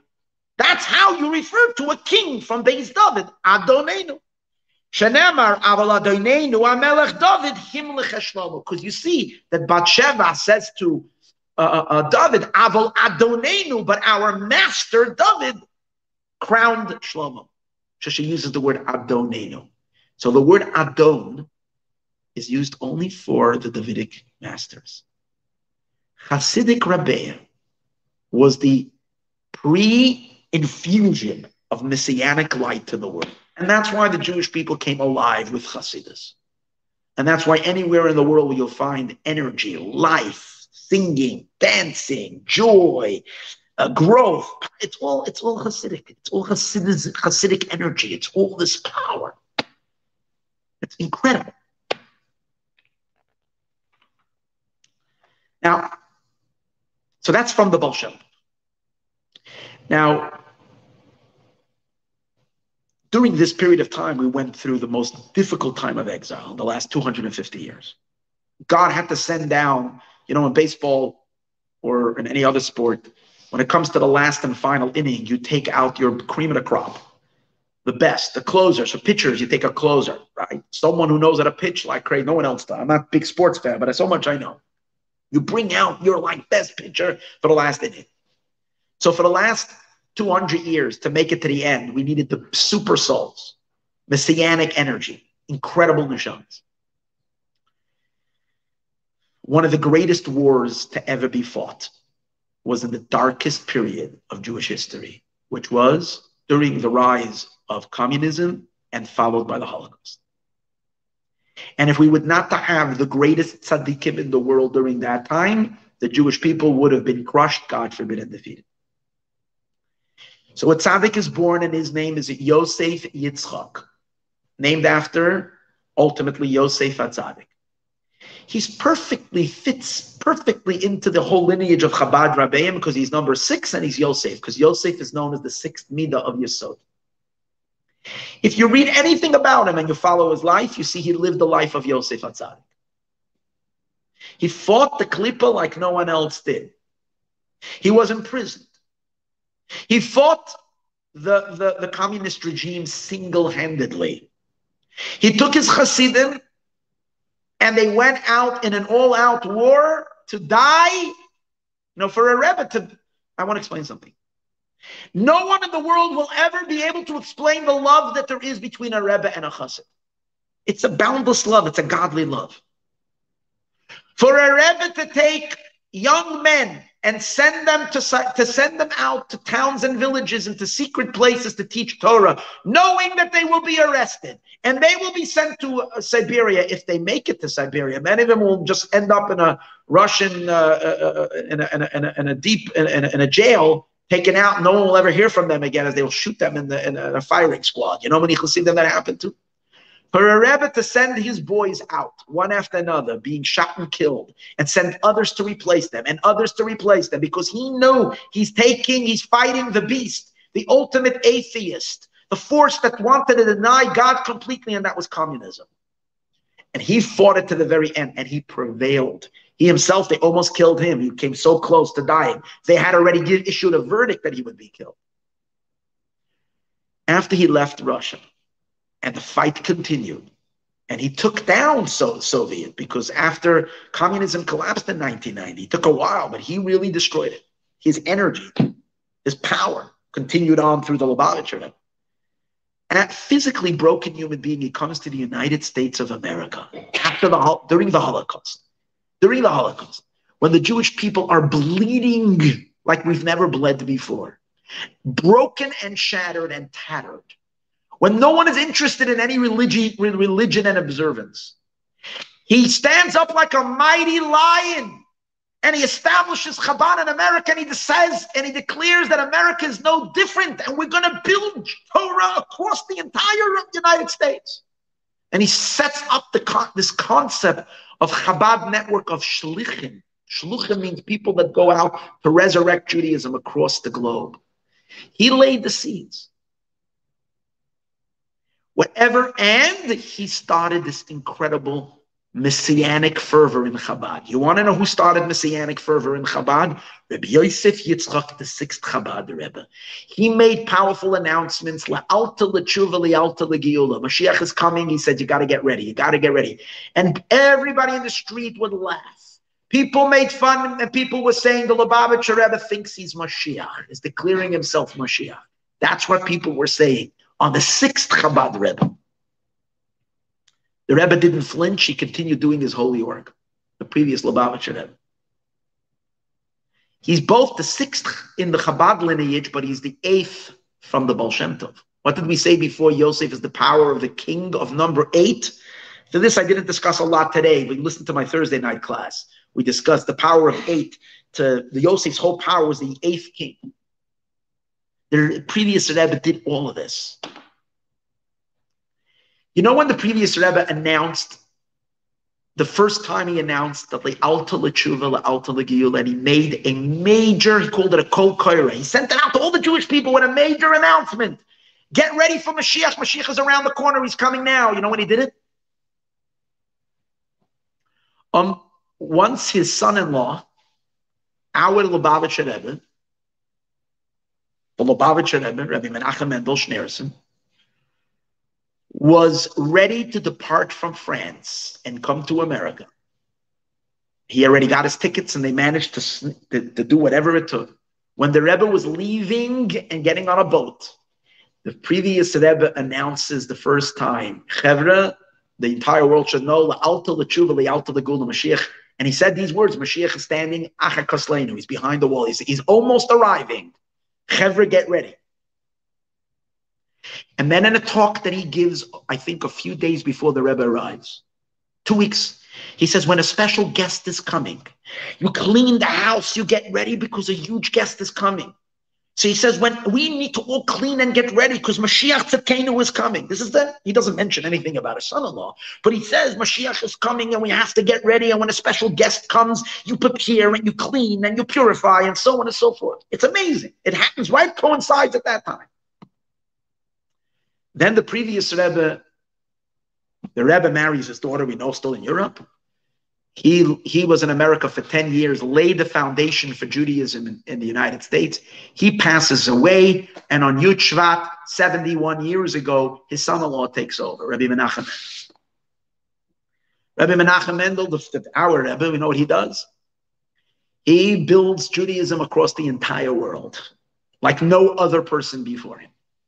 Spreads God's name and is a leader to young and old, to secular, to religious, to Jew, to non-Jew. Everybody consults with him. And he's on top. It's indescribable. And he never takes a rest for one day. Obviously, I'm not going to go into a whole story on the Rebbe. You can read about him endlessly. But that's not the point I want to make. One of the most astounding things about the Rebbe is that the Rebbe never left his father-in-law, even after his father-in-law passed away. Meaning to say that Rebbe, entire leadership, refers to his father-in-law as the Rebbe, not himself. Entire leadership. The Rebbe is the only Rebbe who, after his father-in-law passed away, the previous Rebbe, still, anytime you come asking for a blessing, he doesn't give the blessing on his own, he goes to his father-in-law. He runs to his father-in-law. He runs there, he runs. He's never on his own. And to him, everything is Yosef. Everything is father-in-law. And when you ask him for a bracha, he says, Asker ala Tzion. So I once taught this. Tzion is Gematria Yosef. He's always going to Yosef. Is the same numeric letter, he goes to Yosef. He communicates with his father-in-law. It's clear, there's so many stories. He literally, every time he goes, he comes back, and sometimes he was open about it. He says, I heard from my father-in-law. I'm going to go to the Tzion. He communicated with his father-in-law's soul. They had a channel from out. And the Rebbe, like prophet, the Rebbe said to his father-in-law was a prophet. And he's receiving channels. He's leading, guiding the entire Jewish world through his connection to his father. But what was the Rebbe's connection to his father-in-law? How did the Rebbe link up to his father-in-law? Through his wife. He was married to the daughter. And then an amazing thing happened. His wife passes away. Amazing thing. Sad. Terrible thing. His wife passes away. He's the Rebbe didn't have any children. And this is like his only confidant, close personal relative. She passes away in 1988.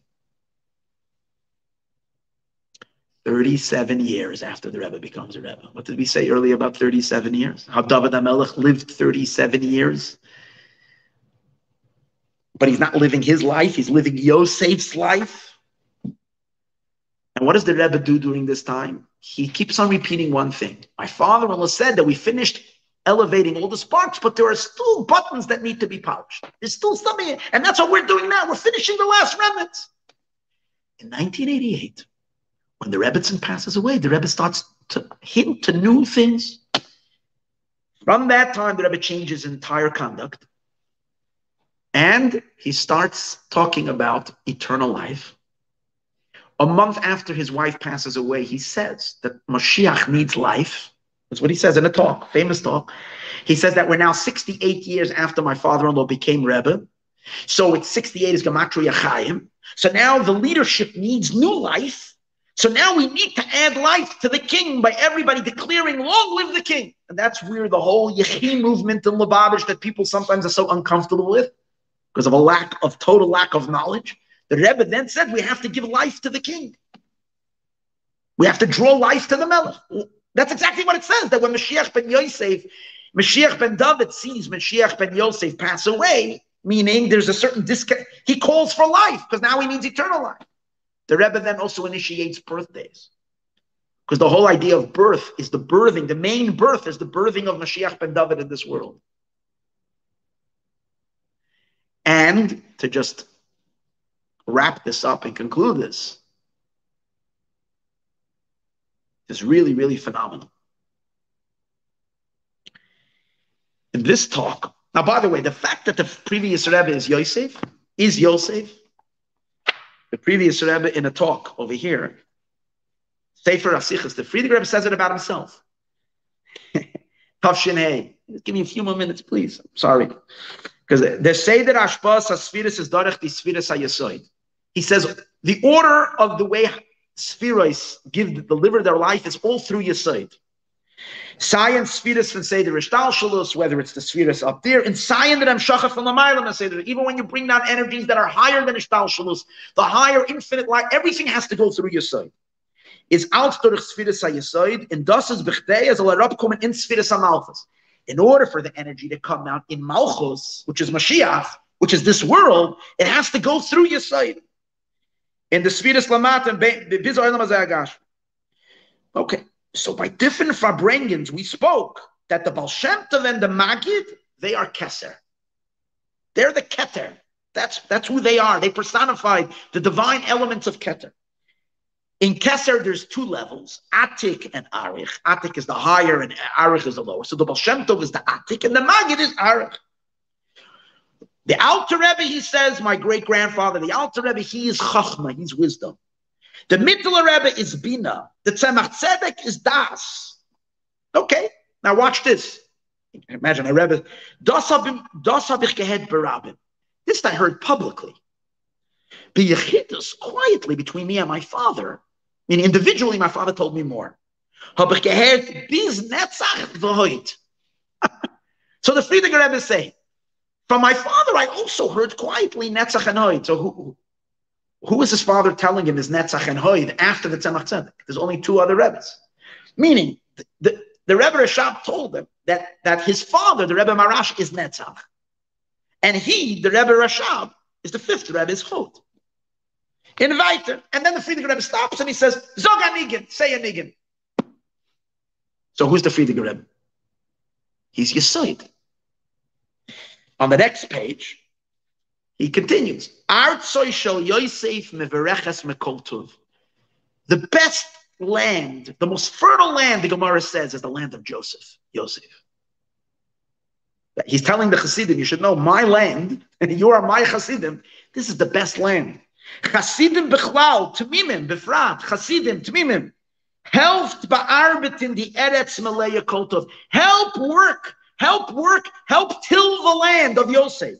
Von Arze shel Yosef.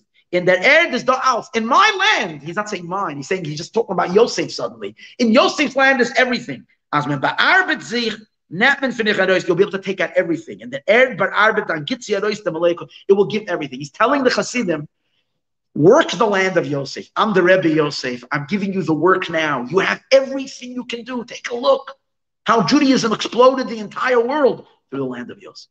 So the Frierdiker Rebbe said about himself, he's Yosef. The Rebbe is Malchus.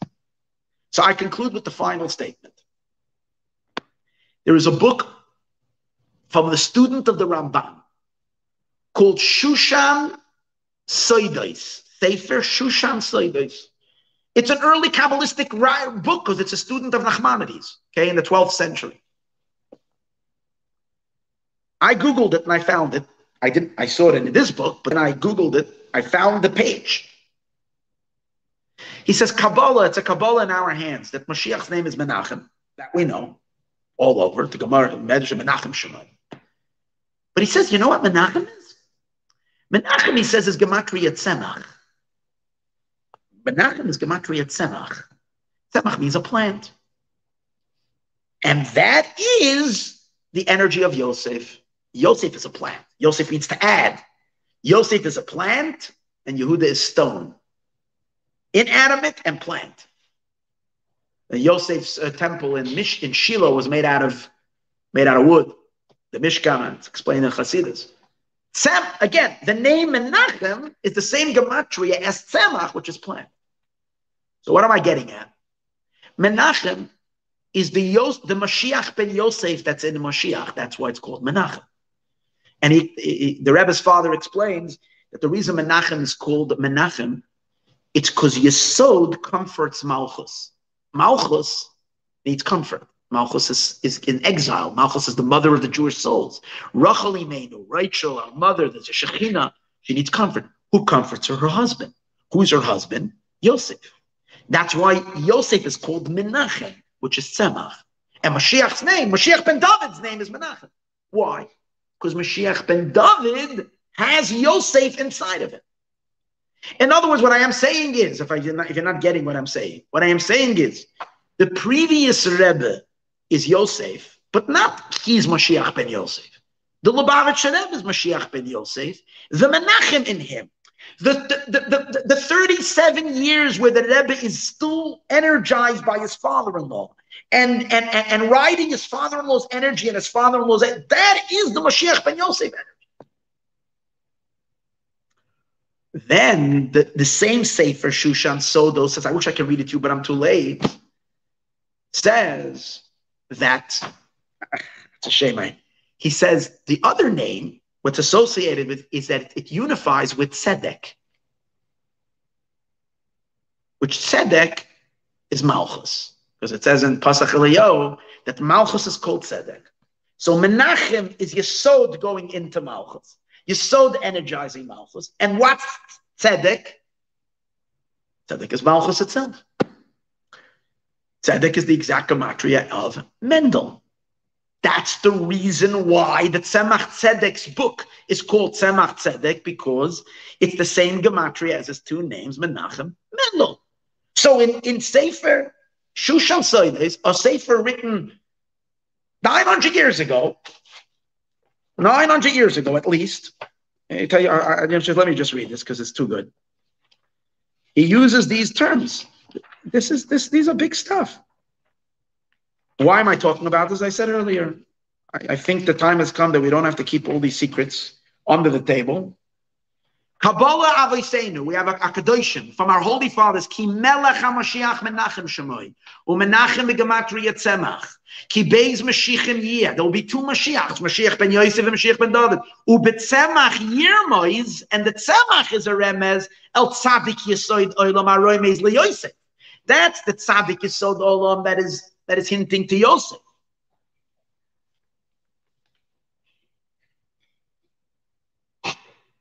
Anyways, the Tzedek is the name of a king. So I'm going to conclude just with one little thing. The Rebbe in his talk on the 22nd day of Shvat The last time the Rebbe spoke to us on the day of his wife's passing, the Rebbe explains that there are three tkufas, three major eras in his father-in-law's leadership. One tkufa was, I think, until he came to America. The other tkufa was, no, one tkufa, the one period of the previous Rebbe's leadership is when the Friediger Rebbe was alive himself. The second tkufa, the second period era in the previous Rebbe's leadership, much higher than the one before, is when his father-in-law passed away, and from 1951, when the Rebbe took over, means when he took over. And the Rebbe goes on to say that the third tekufa in the previous Rebbe's leadership, which is the ultimate, is from Chav Bei Shvat, when the Bas Yechida, when the only daughter of the previous Rebbe passed away. And then, in other words, what does that mean? What I'm saying is that in Tavshin Memches is the time when the Rebbe started telling us we finished fixing the world.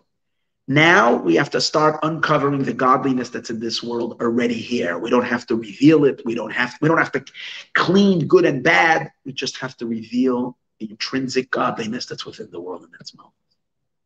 That's the ultimate revelation of Moshiach Tzidkenu.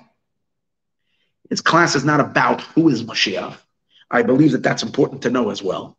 The class is about the appreciation, understanding that we trust what the Lubavitcher Rebbe told us, that our world is already completely in the messianic state. Now, you'll say, well, there's so much garbage and so much. Let's not focus on the garbage. Let's not focus on the darkness. Recognize and understand that me and you and all of us can already live a totally, completely godly existence.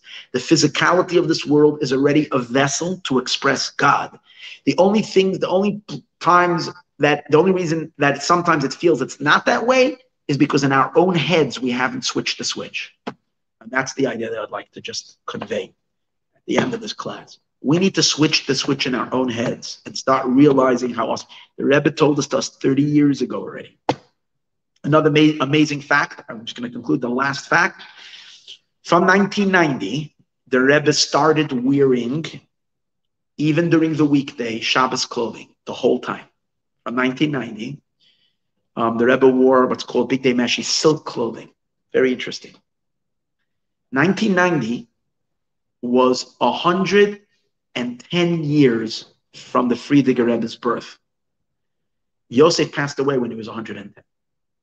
So when you look at the end of 110 of Yosef and you transition to David, a major leap in that transition happens in 1990. And that's when the internet information age came to the world. And that's when the communist regime fell. And that's when major things happened. We have to stay focused. Recognize the Geula is here. Mashiach is here. Any minute we will see Mashiach, there's no question. We will see him with our eyes. The whole Geula will unfold. We need to be real Jews. We need to be real. And if for those that are not Jewish, you are part of it as well. Studying Torah, doing mitzvahs, acts of goodness and kindness and charity and goodness, and believing that that all this stuff is just a confusion. It's the last bit of tricks illusions that the Klippa is throwing our way. Evil is going to be disintegrate forever. We are going to experience Mashiach Tzidkenu momentarily. Let's live it. Let's enjoy it. Let's celebrate it already today. Thank you.